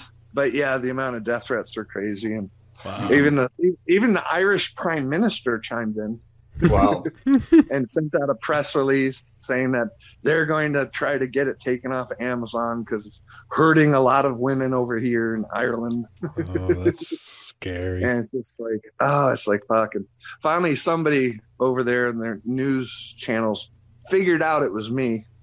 I mean, and they hit me up with the interview, and they thought I did it with malice in my heart. And I'm like, no, it's a joke, and I would get a 2-hour blowjob from my wife. And you said that? Yeah. Well, you know, so she printed that. And it calmed down some people, but other people were just like, it's so terrible and it's atrocious. and the terrible thing is after that, I had a bunch of women friends that I knew that were trying to convince me to write the ultimate rape joke book. Oh no. And I'm like, look, I can't. That's a river too far. I bet you a 3-hour. Well, after that 2-hour deal. one, I'd probably go for the 3 too, right? And all the girls were like, no, we'll write all the jokes. And I'm like, yeah, more threats, thanks. I'll have threats on both ends. So I didn't do it. But I quickly wrote the Ultimate Dead Baby Cookbook. Yeah. And then Europe figured out that I was using them for promotion and marketing, to where that when that came out, crickets. Oh yeah, I bet. Crickets. They were like, okay, wait, we've been promoting this. I don't think we realize that, but we've been promoting this book by saying how terrible a human person this is, Yeah. So that's funny. It's just like with the bum fights or whatever, where that guy went on Dr. Phil and just clowned on Dr. Phil and ended up selling out. I'm sorry, I think that episode's fucking hilarious. Well, that's a shame of it. It wasn't the full episode. It was just him going out there. Suddenly, Dr. Phil was like, "Nope, motherfucker, get out of here! Get out! Get off my show!" So I have to ask, and because we were trying to confirm this, and I read this randomly. So I know everyone knows like the whole Charlie Sheen story, but I hear that you sent a copy of American Guinea Pig to Charlie Sheen, as like you thought that was bad. Well, you should check out the American version. Is that true? No. What you see at the end of Bouquet, the editor is holding 2 packages, saying he's got to get them in the mail. Mm-hmm. And one is addressed to Hideshi Hino. He's the guy who made Flower, Flesh, and Blood. Mm-hmm. And he says, at the beginning of Flower, Flesh, and Blood, it says that he got a package in the mail with an 8mm film and a letter and some pictures and stuff. And that's why he made Flower, Flesh, and Blood. And the other package was addressed to Charlie Sheen. And the address was to his agent's box or something like that. Mm-hmm. So maybe that's where that came from. Because in Bouquet, you can see the package and you can barely read it that it says Charlie Sheen on it. Wow. Yeah. I actually didn't know that. Yeah, well, it's hard to read. I should have used a bigger marker. Because that was the whole idea for Bouquet, was that it was the prequel to Flower. Yeah. Yeah, I remember hearing that. I was actually really impressed that there was like, it kind of adds lore to it, which is crazy because a lot of people think of it as a really simple film, but when you add that kind of story to it, it brings some depth to it. It's cool. Oh yeah, and the funny thing is, most of the people don't even know that it's a whole family there. They didn't catch on the thing, because the guy who's holding the VHS camera is the first chick's husband. And he's being blackmailed into videotaping their deaths. Otherwise, they're going to kill their kids. And it says it a couple of times in the movie. But so many people, I guess because the effects are so outrageous, that the storyline just goes through in one ear and out the other. Mm-hmm. And, and basically the mother, and it's their mother and the daughter. The daughter's married to the guy who's holding the VHS camcorder. And, she's Christian. The grandmother's Christian. The mother's not. And that's why, they pull off the thing to show that one's going to heaven, the other's going to hell. And yeah. There's a bunch of stuff that people didn't pick up on the movie. And when I tell it to people, and I'm like, no, the guy who's doing the VHS camcorder, that's her husband. And he's videotaping it so that the kids don't get killed, because they got them too. And that's why at the end, VHS is gone and you see the kids marched out to the beds. Yeah. So, yeah. And good thing it cut there. Just kidding. Yeah. Well, that was funny. And the cool thing is Marcus came up with that idea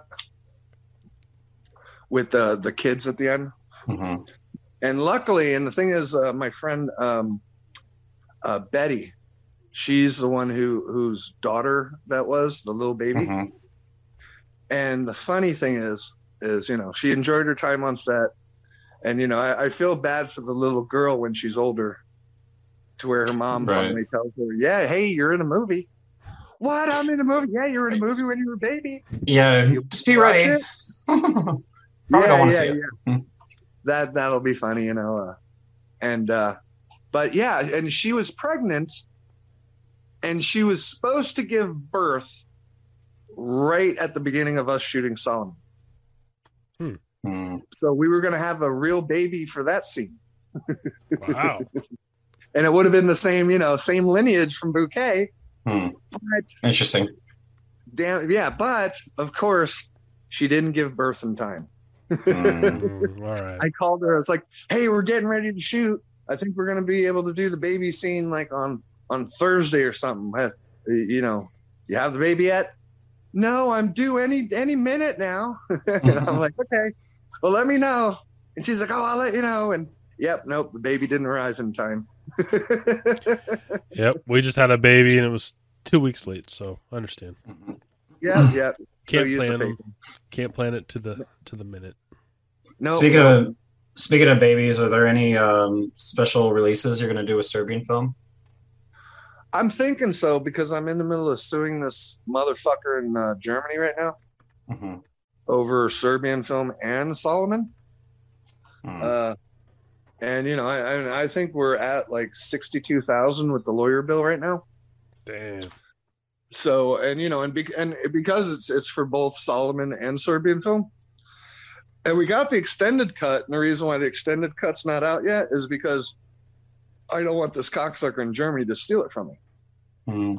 So we're suing him first. So I think we're going to do like a special limited edition just to help out with lawyer fees, and call him something, and do something special with Solomon and Serbian film. Yeah. So I think we'll do something special like that. I mean, I was looking into having babies made because the baby in Serbian film is quite ugly. And I have it's the crusty baby looking now too. Yeah, it's like falling apart, right? I'm sure. Oh no, it's a solid piece of fucking silicone. Yeah, it's like solid. Like if I was holding it by its legs and I hit you in the head, you'd be on the floor. Okay. Yeah.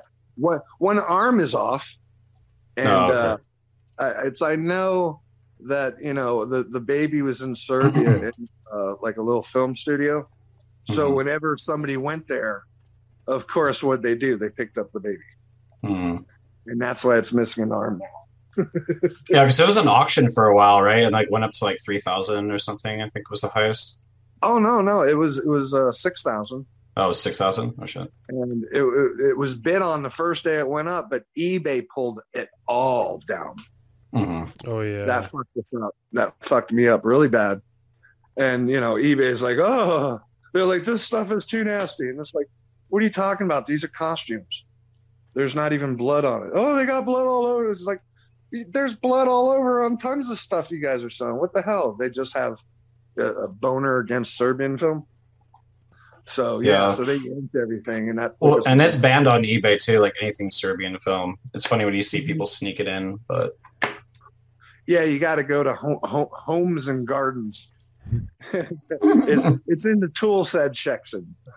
Yeah, it's funny. It's like they get away with it though. Yeah. You can't sell Aftermath on there either. Yeah, Faces of Death is another one that you can't. Yeah, that's bullshit. It's a weird one. Yeah. I mean, it's not like they're really fucking anything. Right. It's just dry humping, guys. Come on. Yeah. And the baby, there's no baby fucking in the movie. The hell. So it's just people flipping out. And people make it work. You see the people who bitch about the most are the people who've never seen it. Oh yeah. Yeah, they just hear about it and they just think the worst. You know. Yeah. You know, it's like Gonzo porn with a rubber baby.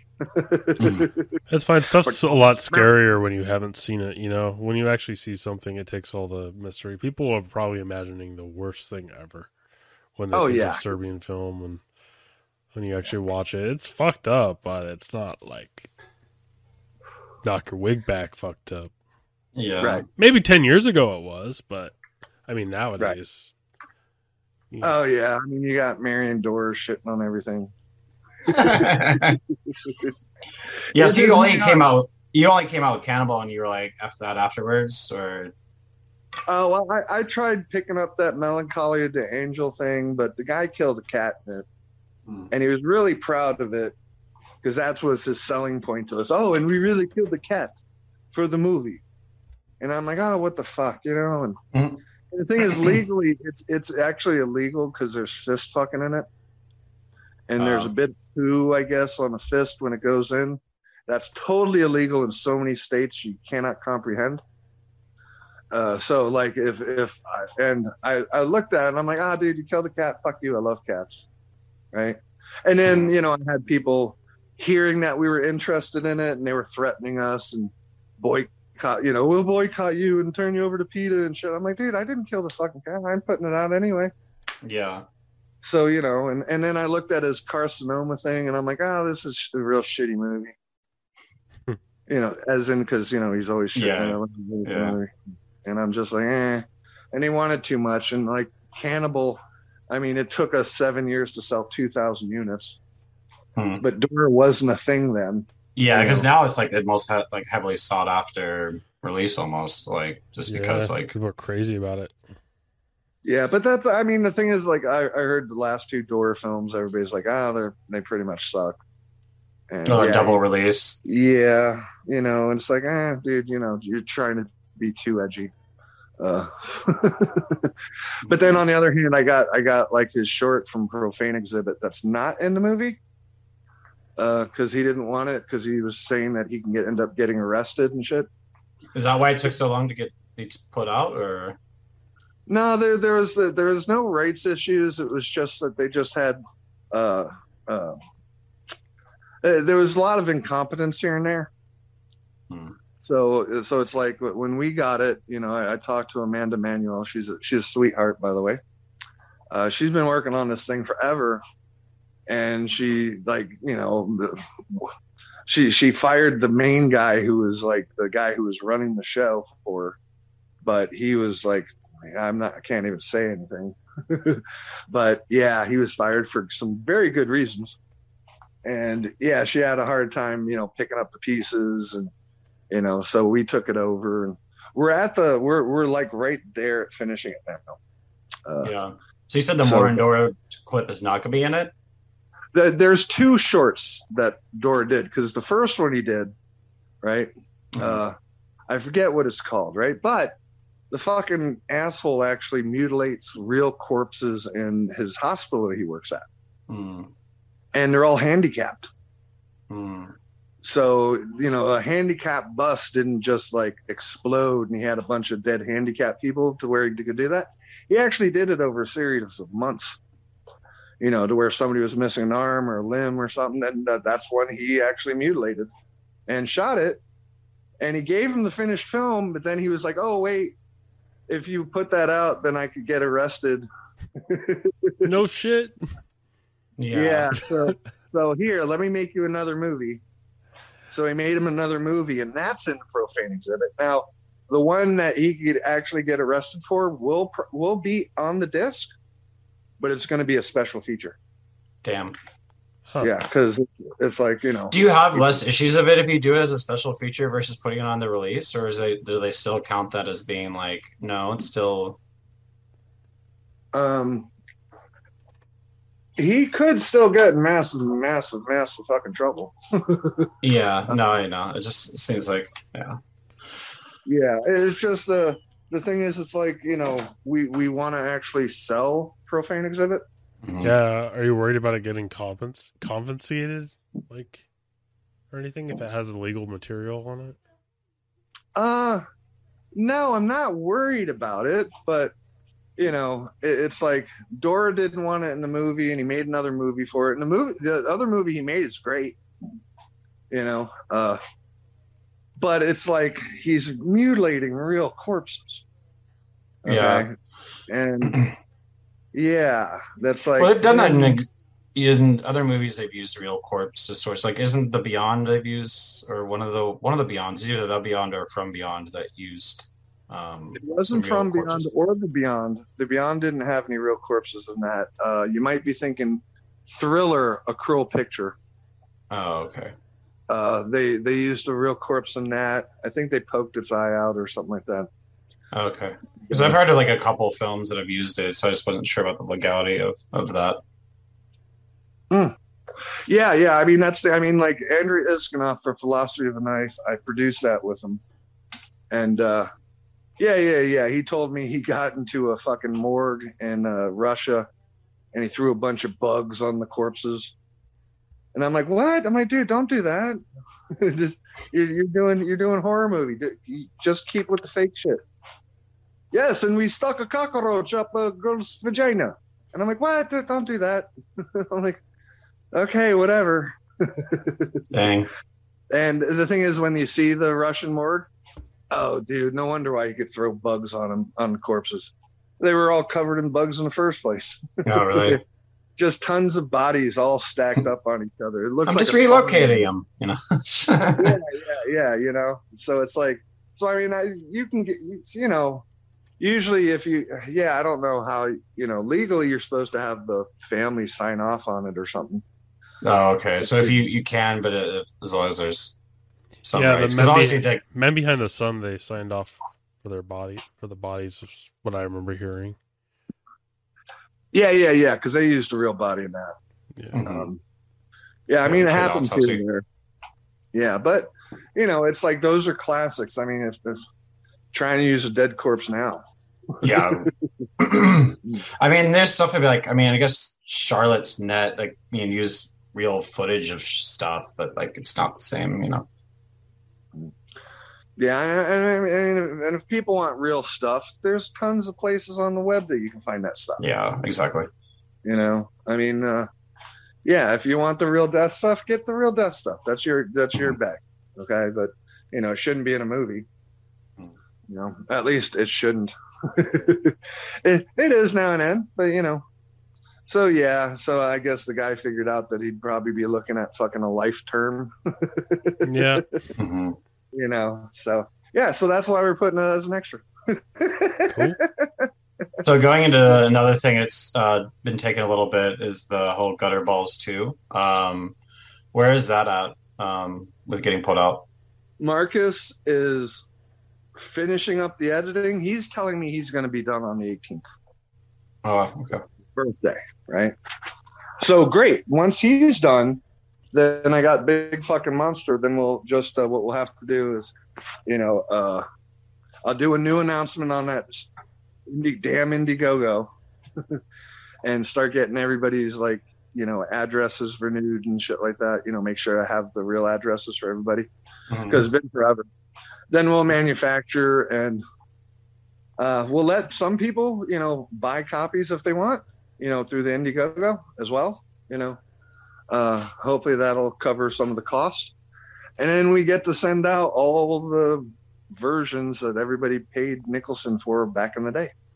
I paid Ryan on PayPal without the Indiegogo, so I'm kind of fucked. Oh, you're sort of fucked, but all you gotta do is reach out to us. All right.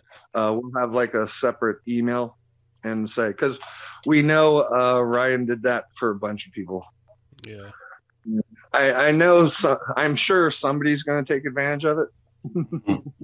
Yeah. But you know what the fuck, whatever, right? Mm-hmm. You know, the whole idea is just to fix the situation. I actually messaged Susie with the email of the PayPal like 4 years ago or something. So I mean, maybe people should just do that. Just try to find your old PayPal email or whatever and send that to them to prove that you bought it. They have. You know, I mean, I know plenty of people that don't have their old emails anymore. That's they don't true. have this and that. So I figure we'll get bit a little bit, but not enough where it matters. Yeah. Yeah. You know, so and I wanted to do that because, you know, it's good for the industry, good for the fans, and, you know, hopefully it'll help us. And what In are a you way. gonna do with the more Dead New Girls and the Dead New Girls stuff? Is that gonna be bonus features, or is I mean, Well, it's the Dead Nude Girls is actually on Hanger. oh, okay. So more Dead Nude Girls will probably end up on Gutterballs 2 as an extra. Well, isn't it basically Gutterballs too? It's like a lot of it is. It's like some of it is. So it's like he took some of the gore footage from Gutterballs 2 and threw it together and put it on more Dead Nude Girls. Mhm. And yeah, I don't know what he was thinking. Yeah, there was a lot of weird decisions going on around that time. Yeah. Well, he kept Well, making movies or different release names too, like, you know.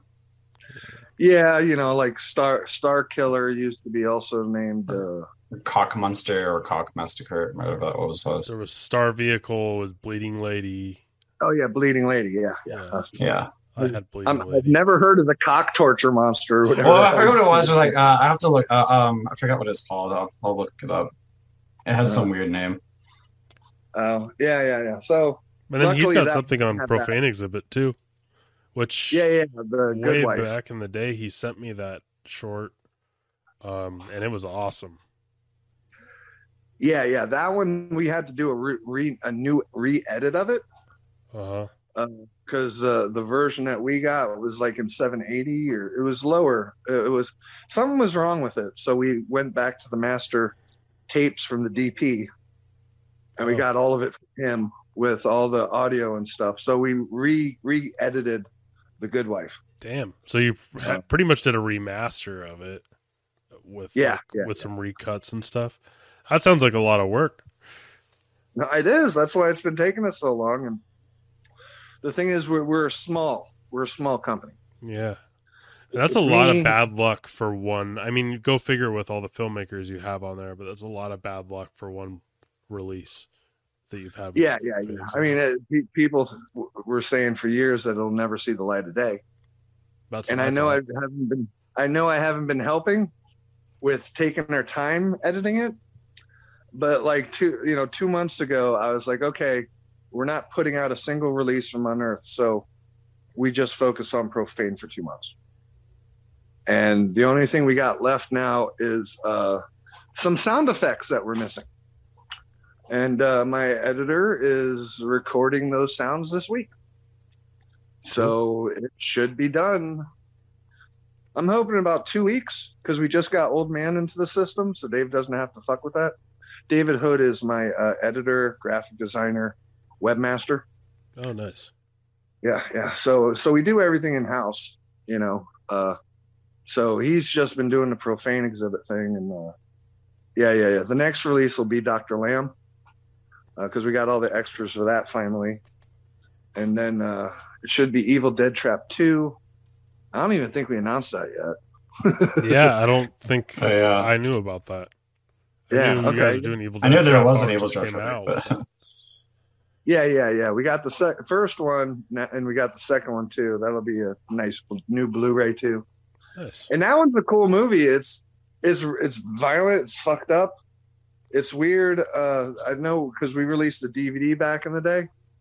Mhm. It did okay, nothing great, and I think it's just because the chick that stars in it is not skinny. She's got a little weight to her, and yeah, people didn't like watching her. At least that's what I was told. Well, by a bunch maybe of different people. people's idea on what a good-looking body is has changed over the years. Hopefully. Yeah, well, yeah, Oh. you know. did you ever think about doing a whole Men Behind the Sun since you put the fourth one out? Oh no, that's we hit up the company and they're like, well, we already sold Men Behind the Sun, but we have the other two, and I'm like, and I talked to Louis Justin at Masker because he got Men Behind the Sun, Mhm.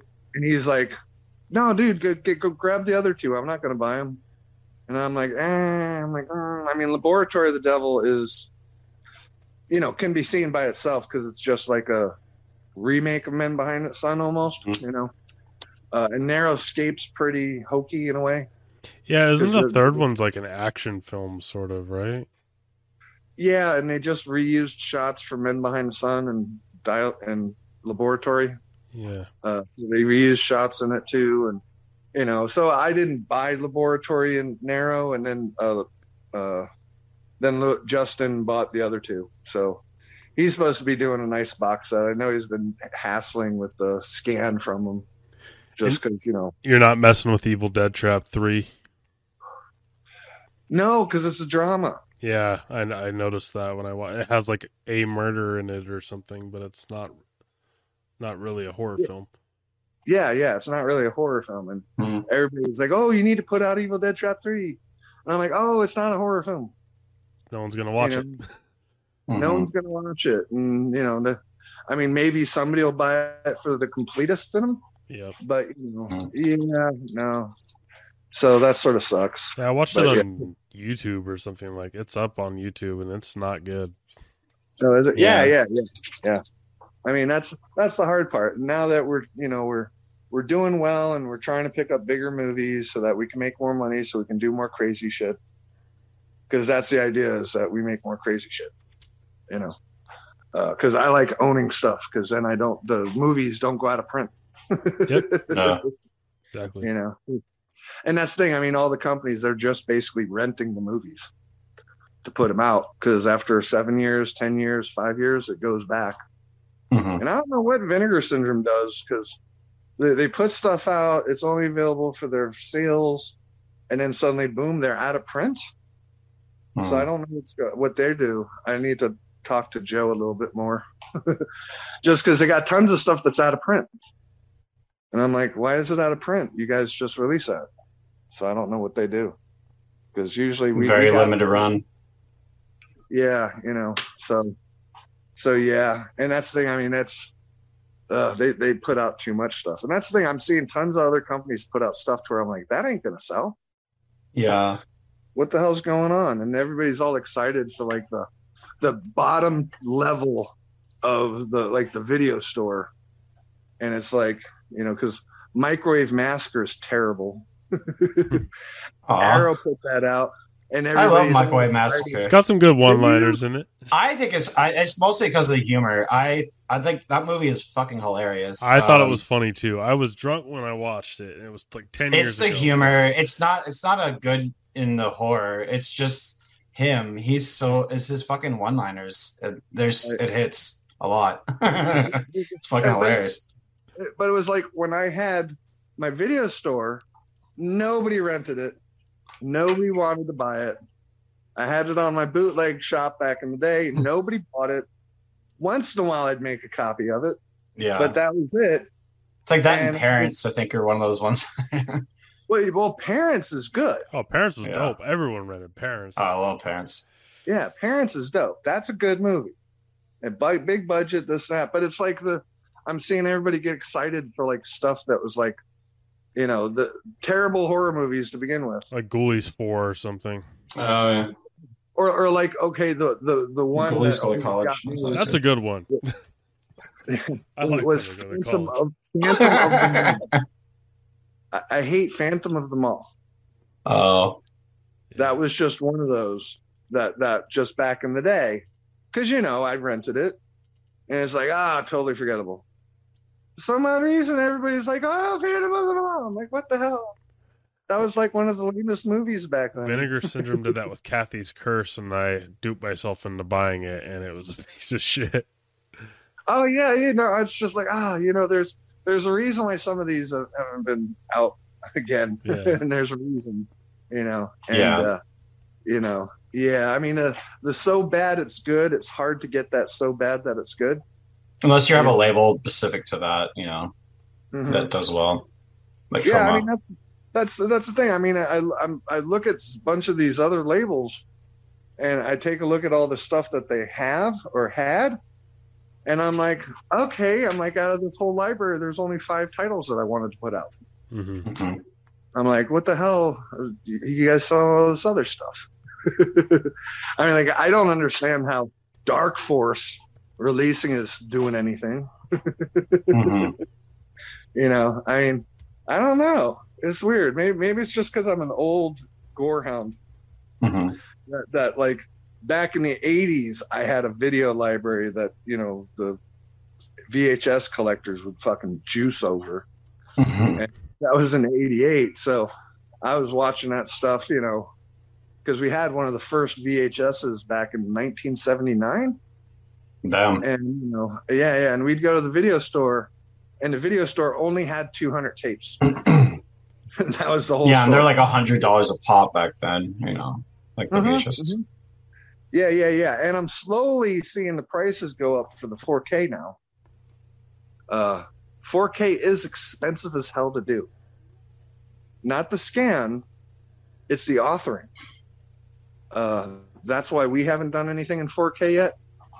But the thing is, we work with everybody, you know, Severin, Vinegar, everybody, Arrow, everybody behind the scenes. So I know Vinegar and them, they're getting they got a guy that can do the 4K authoring, and it's relatively cheaper because the authoring alone was the prices we got, 10 grand. 10 grand just for the authoring of a disc. And I'm like, what the fuck? I'm like, there's movies that don't even cost that much. That's for 4K scan for a 4K. Yeah. For the 4K authoring. Oh, authoring. Yeah, just the authoring, just to put it on the disc. Oh, wow. Fuck that. I mean, the prices are going down now, which I heard, which is cool. So we might end up doing the Serbian extended cut with a 4K disc. Mm-hmm. But, you know, I'm seeing everybody's doing all these 4K discs for like $50, $60. And I'm like, what the hell? How many are you selling? That price is Yeah, I heard you thinking about doing a release. I heard you talking about like doing one where you have like every single type of cut that there is of Serbian film and kind of making like a collection of it. Yeah. Because I still got tons of footage behind the scenes, you know, because I'm making that documentary too. Mm-hmm. And that's cool because I talked to the director just Saturday, and you know, he's in Serbia, and they're not having a hard time yet because of the Ukraine thing, but they're only one country away from them, you know. And I know he was dealing with some government stuff because his family owns a giant company over there, and I've been waiting for him to help me finish the translation for it because I don't know what they're saying. And I edited 150 hours worth of behind the scenes footage down to 3 hours. So I have all this footage, and me and Serjan were going over it via TeamViewer, and, you know, going over, and he's telling me what to write down, what they're saying, and we're cutting stuff out that we don't need. But then, you know, Christmas came, and so he hasn't been able to do anything for like 6 months. But he just told me the other day he was thinking about it, you know, and he wants to get on the ball. And I'm like, good, let's get this. 'Cause once I have this translation, then I can easily edit this into one of the most sexiest comedic documentaries you'll probably see. I think that this documentary is what people are the most hyped for in the Unearthed upcoming catalog too, because I keep hearing people anytime I talk about, I'm like, oh yeah, and there's a documentary coming up. People are like, ooh, I would watch that. Like even the people that wouldn't watch Serbian film want to see the documentary. So oh yeah, and that's the cool thing too is I don't think people are they don't know what to expect. Because I think, you know, that some people think that it was just all baby rapers and shit. But no, it's fucking professional fucking film crew, tons of people, and everybody just is having a blast, having a good time. And, you know, it's sexy because there's plenty of nudity. the trailer you put out was really engaging too. I think it was a good, yeah. The trailer's good. Trailer. I'm surprised at the amount of views. But, you know, it's something that's being held up, you know. So what exactly is Pot Digger? I know it's like another distribution company within your company. That's right, Nicholson's. Right? That was Nicholson's one, right? Okay. Is that still like in existence and you're working with them, or is that, did you take over it, or? I'm working with the family. Okay. Okay, and the family knows that you know, because the whole Indiegogo thing, you know, I mean, Mhm. we're going to be given all the perks and shit, you know. And Megan, she's an FX artist as well. That's Ryan's wife, widowed wife. She's talking about, you know, because I guess there was some BBK statues that Ryan was selling, and I think he sold 12 of them. So Megan said that she might be able to like make 12 and you know, give them to the people that paid for them, you know, and then we'll give. They know that the whole idea was to put out the whole Plot Digger library. That way, it'll help with the money to be able to manufacture and ship and all that stuff. So that's cool of them, and they know that. So yeah, so I'm working with the family. Okay. So that's cool, you know, and they've been really helpful. Actually, Roy sent me 100 copies of the Gutter Balls bootleg edition, and some people bought that in their perks as well. And that's Gutter Balls just with like the soundtrack from Van Halen and Yeah, I've seen that one floating around. A Yeah. few people like balls deep, the whole thing. yeah, you know.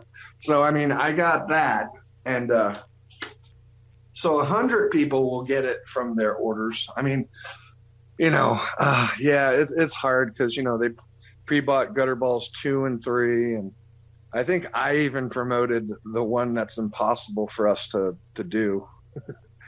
It was a mini bowling bag, and all the DVDs are supposed to fit in there, and it's supposed to have like all the different versions of Gutter Balls. 2, Oh, that's 3. cool. Well, yeah, well, it's cool, but you can't buy mini bowling bags anymore. Yeah. You have to I don't custom know what make the hell. everything. Yeah, I don't know what the hell Ryan was thinking when he put that up. He has a lot of interesting stuff, like those to-go Chinese to-go box ones that he made, and there's a bunch of random ones. Even that one with the Colosophy bag that came with a Colosophy bag. Yeah, Like, yeah. are you gonna do any of those kind of weird things just as like a tribute? I didn't think of it. I actually wanted to show something real quick.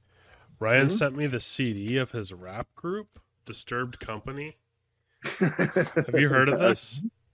No. It's called Cabin Fever. Uh-huh. It's really, really fun stuff. But here's a picture of him operating on somebody on the back. Oh, jeez. Yep. That's really cool. That's cool. Yep. So Yeah, sorry. but- Go on. It's okay. It's okay. But yeah, I haven't thought of anything like that. I mean, right now I'm working on, like I said, the society figures, and I'm working on Jeremy's putting together. We're recreating the butcher knife from the Untold Story, and we're going to do a special limited edition of that. And the butcher knife is the exact same size, look, everything, you know, and we picked the one in the movie to where it's jagged because like he broke the blade when hitting the human bones. So it looks badass. So we're replicating those. And because I know Untold Story in Germany, they made a box set of it where it came with 2 chopsticks and 2 fake barbecue pork butts. And those were $120. Jeez. Damn. And they sold 3,000 of them. Oh. And I'm like, what the hell? And I'm like, okay, so, you know, what we'll probably end up doing is we'll put it up there on Indiegogo for pre-sale to see how many we need to make. You know, we'll already be making the butcher knives. So yeah, so we're recreating the butcher knife from Untold Story to make into a really cool box set. And that it'll probably be about $120. Mhm. But it's a hell of a lot cooler than 2 chopsticks and 2 fake buns. Seriously. For that money, they better give you something you could at least eat. Right? Yeah. You couldn't eat them. No, it's kind of Yeah. like Lawn Pigs that came out with like barbecue. Like they had a bunch of like teriyaki jerky, like beef jerky. So Oh, really? yeah, they labeled it. I think it was like human meat. You know, That's kind of Right, cool. human jerky. Especially if they made their own jerky. That's kind of cool. Kind of a cool. Mhm. I think. Do you have any personal relationship with most of the directors of your releases? Like, are you friends with anybody still? Oh yeah. I mean, I'm still friends with mostly everybody except the like Untold Lucifer Story. Valentine. Like, I don't. Yeah. No, Lucifer Valentine. I mean, I never talked to Marion Dora when I released Cannibal. Like the indie guys, yeah, I'm friends with all those guys. And yeah, because I'm always trying to work with people too. So when somebody's cool and shit, then I'll try and work with you until I find out you're not cool. But yeah, no. I mean, I'm always talking to Surgeon because we're in the middle of that German lawsuit. Yeah. And and so the doctor, so yeah, no, so I mean, some directors disappear. It's always weird. Like Scott Phillips. Like, oh no, he's still around. oh, is he still? I mean, he's still kind of okay. Not Yeah, Scott Phillips. Scott Stevens. Scott Stevens. Sorry, Phil Stevens. Phil Stevens. Phil Stevens. That's what I'm talking about. Sorry, I'm like I'm tired. Yeah, I mean, Phil was a cool cat, but I think he's gone. I don't know what's up with him. Yeah, and there's a lot of those accusations of him ripping off people. I'm sure kind of made him skip out. Oh yeah. I mean, I was gonna put out Flowers too, but I didn't want to put out Lung back in the day because I'm like, look, dude, I know what the sales are going to be. I'm not really going to make any money. Mm-hmm. No one's got to be out on our films. I'm like, okay. I mean, I'm glad that you came out the 1-2 combination with Lung and 1 and 2, even though it's technically Lung 2 is the main one. Yeah. I'm like, dude, what the hell is this Lung 2? What's Lung 1? He's like, it's Lung 2. I'm like, oh, dude, that's going to confuse the manufacturers. I need Lung 1. And he's like, well, I got all this stuff and blah, blah, blah. I'm like, okay, throw Lung on that and you can say Lung 2 on the movie, whatever. I'm like, let's not put Lung 2 on it because then people will be like, where's Lung 1? That is interesting. I was always curious about that. I was just like, was one a short and then he made the other as like a longer version of that? Or like, what was his whole like thought? No, he from what I understand, he made the full version and he just had tons of extra footage. Oh. So that's why he turned into Lung 1. Huh. And I'm like, okay, well, let's do that and we'll just call it Lung. Oh, he could have done like Lung 1.5 or, Yeah. But it's Lung 1 because that's what I said. Yeah. Because he wanted 2 for some odd reason. Mm-hmm. Lung 2, I don't know. Artists, you just got to go with it. Yeah, I have Lung 2, like his release, or I don't know who else released it, but just the Lung 2 individual one too. But yeah, his rights. The Flowers is now out of print. I think we got like maybe 40 copies left at the distributor. You did a really good job on the packaging on that one. For Flowers. The 3-disc sets, ouch! Those cost a lot to make. They cost me about $8 each. Mm-hmm. But that's why they're higher retail. Yeah, it makes sense. Yeah, because usually like a Blu-ray or DVD, that's like $2, $2.50. It's got the slipcase. I think the prices have just gone up actually now. Like everything. Everything. I think if anything, like maybe the American Guinea Pig's doing them just because he already did the other one. I guess he didn't do Sacrifice, but that wasn't because he did technically make Sacrifice. Yeah, I didn't technically make Sacrifice, but I also didn't have jack shit for extras either. Yeah.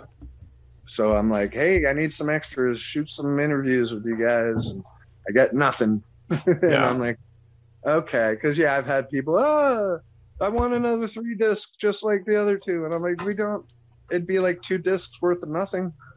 Yeah. I mean, I can videotape myself eating soup with my beard. You don't want to watch that, but I could put that as an extra. So that's why Sacrifice. And we actually just ran out of the Sacrifice Blu-rays and making more. The 3-disc for Bouquet keeps selling well. That's good. It's it's like the popularity just from sales. It's Bouquet, Solomon, Blood Chocolate, and Sacrifice.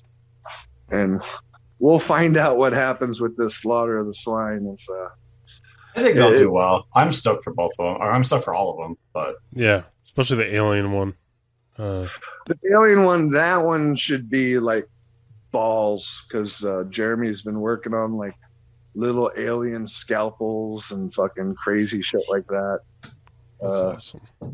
So I figure he'll probably, because he does it because he works, you know. Mm-hmm. So he's doing stuff on the part time, but he's got his friends also doing stuff too, and they're all like the top guys in Hollywood. Not the top, but they're all working on the Marvel stuff. So they all know, you know, really know what they're doing. So they plan on having these weird fucking metal tentacle surgical things, and yeah. It's gonna be awesome. Cool. Yeah, I got the screenplay here, and yeah. It'll be We'll see what happens with Chumbucket, because I'm still waiting on that stuff. Oh yeah, that one's. I'm excited about that too. That was good. So, yeah. Any other questions? I think we're about ready to close out the show. We're at like 2 hours and 15 minutes. Thank you. Sorry, so much. I didn't expect that was so long. Thank you so much for your time. Like, we're humongous fans and supporters. And thank you guys. It means a lot I really to us. appreciate it. No, it means a lot to us. You know, I mean, we wouldn't be able to do what we're doing if it wasn't for folks like you. So thank you. You know, and hopefully you enjoy the weird shit we got coming. No, I'm stoked for every release. Like, you keep surprising me too. I'm like, all right, I think I'm caught up with everything. Oh, nope. They got like 5 more that just announced. You're burying him in DVDs. Yeah. Well, that's a good thing. I'm running out of room. Just kidding. That's a bad thing. Yeah, I call that maximum impact. Yeah. Where you have so much stuff that you can't move around too much. Yeah. And that's when you need to sell your stuff. That's basically where I'm at right here. Like, my whole shelves are maxed. So it's like, whatever. Yeah, my shelves, it's just all unearthed. Because, you know, I ship out from here. So, yeah. Yeah, makes sense. Okay, guys. Well, it's been great having me on. Well, yeah, no. Thank you so much. Thank you, guys. Have a great week. And till next time. Yeah, we'll see you around. Thank you. Have a good one. Thank you. Bye, guys. Bye. Thank you very much. That was awesome. It was really good to talk with Stephen Barrow. Legend, big fan, big collector of his. And so, yeah, that was really cool to be able to chat with him. Definitely some good information there, stuff I had no idea about. And it's good to see how involved he was. You know, he's got a lot of stuff going on. Yeah, and thank you everybody for checking us out again on the video podcast that we're doing. I think it's working out pretty well. Once again, you can check us out on all platforms. We're on Spotify, we're on Apple, we're on Anchor if you want to go on the website. And then YouTube, of course, is kind of like our main video source until we get kicked off of there. So yeah, but Spotify you can watch video exactly of it too, which is nice. So it's nice to do it on there too. So you have options. But thank you very much. Appreciate everything. All right, later.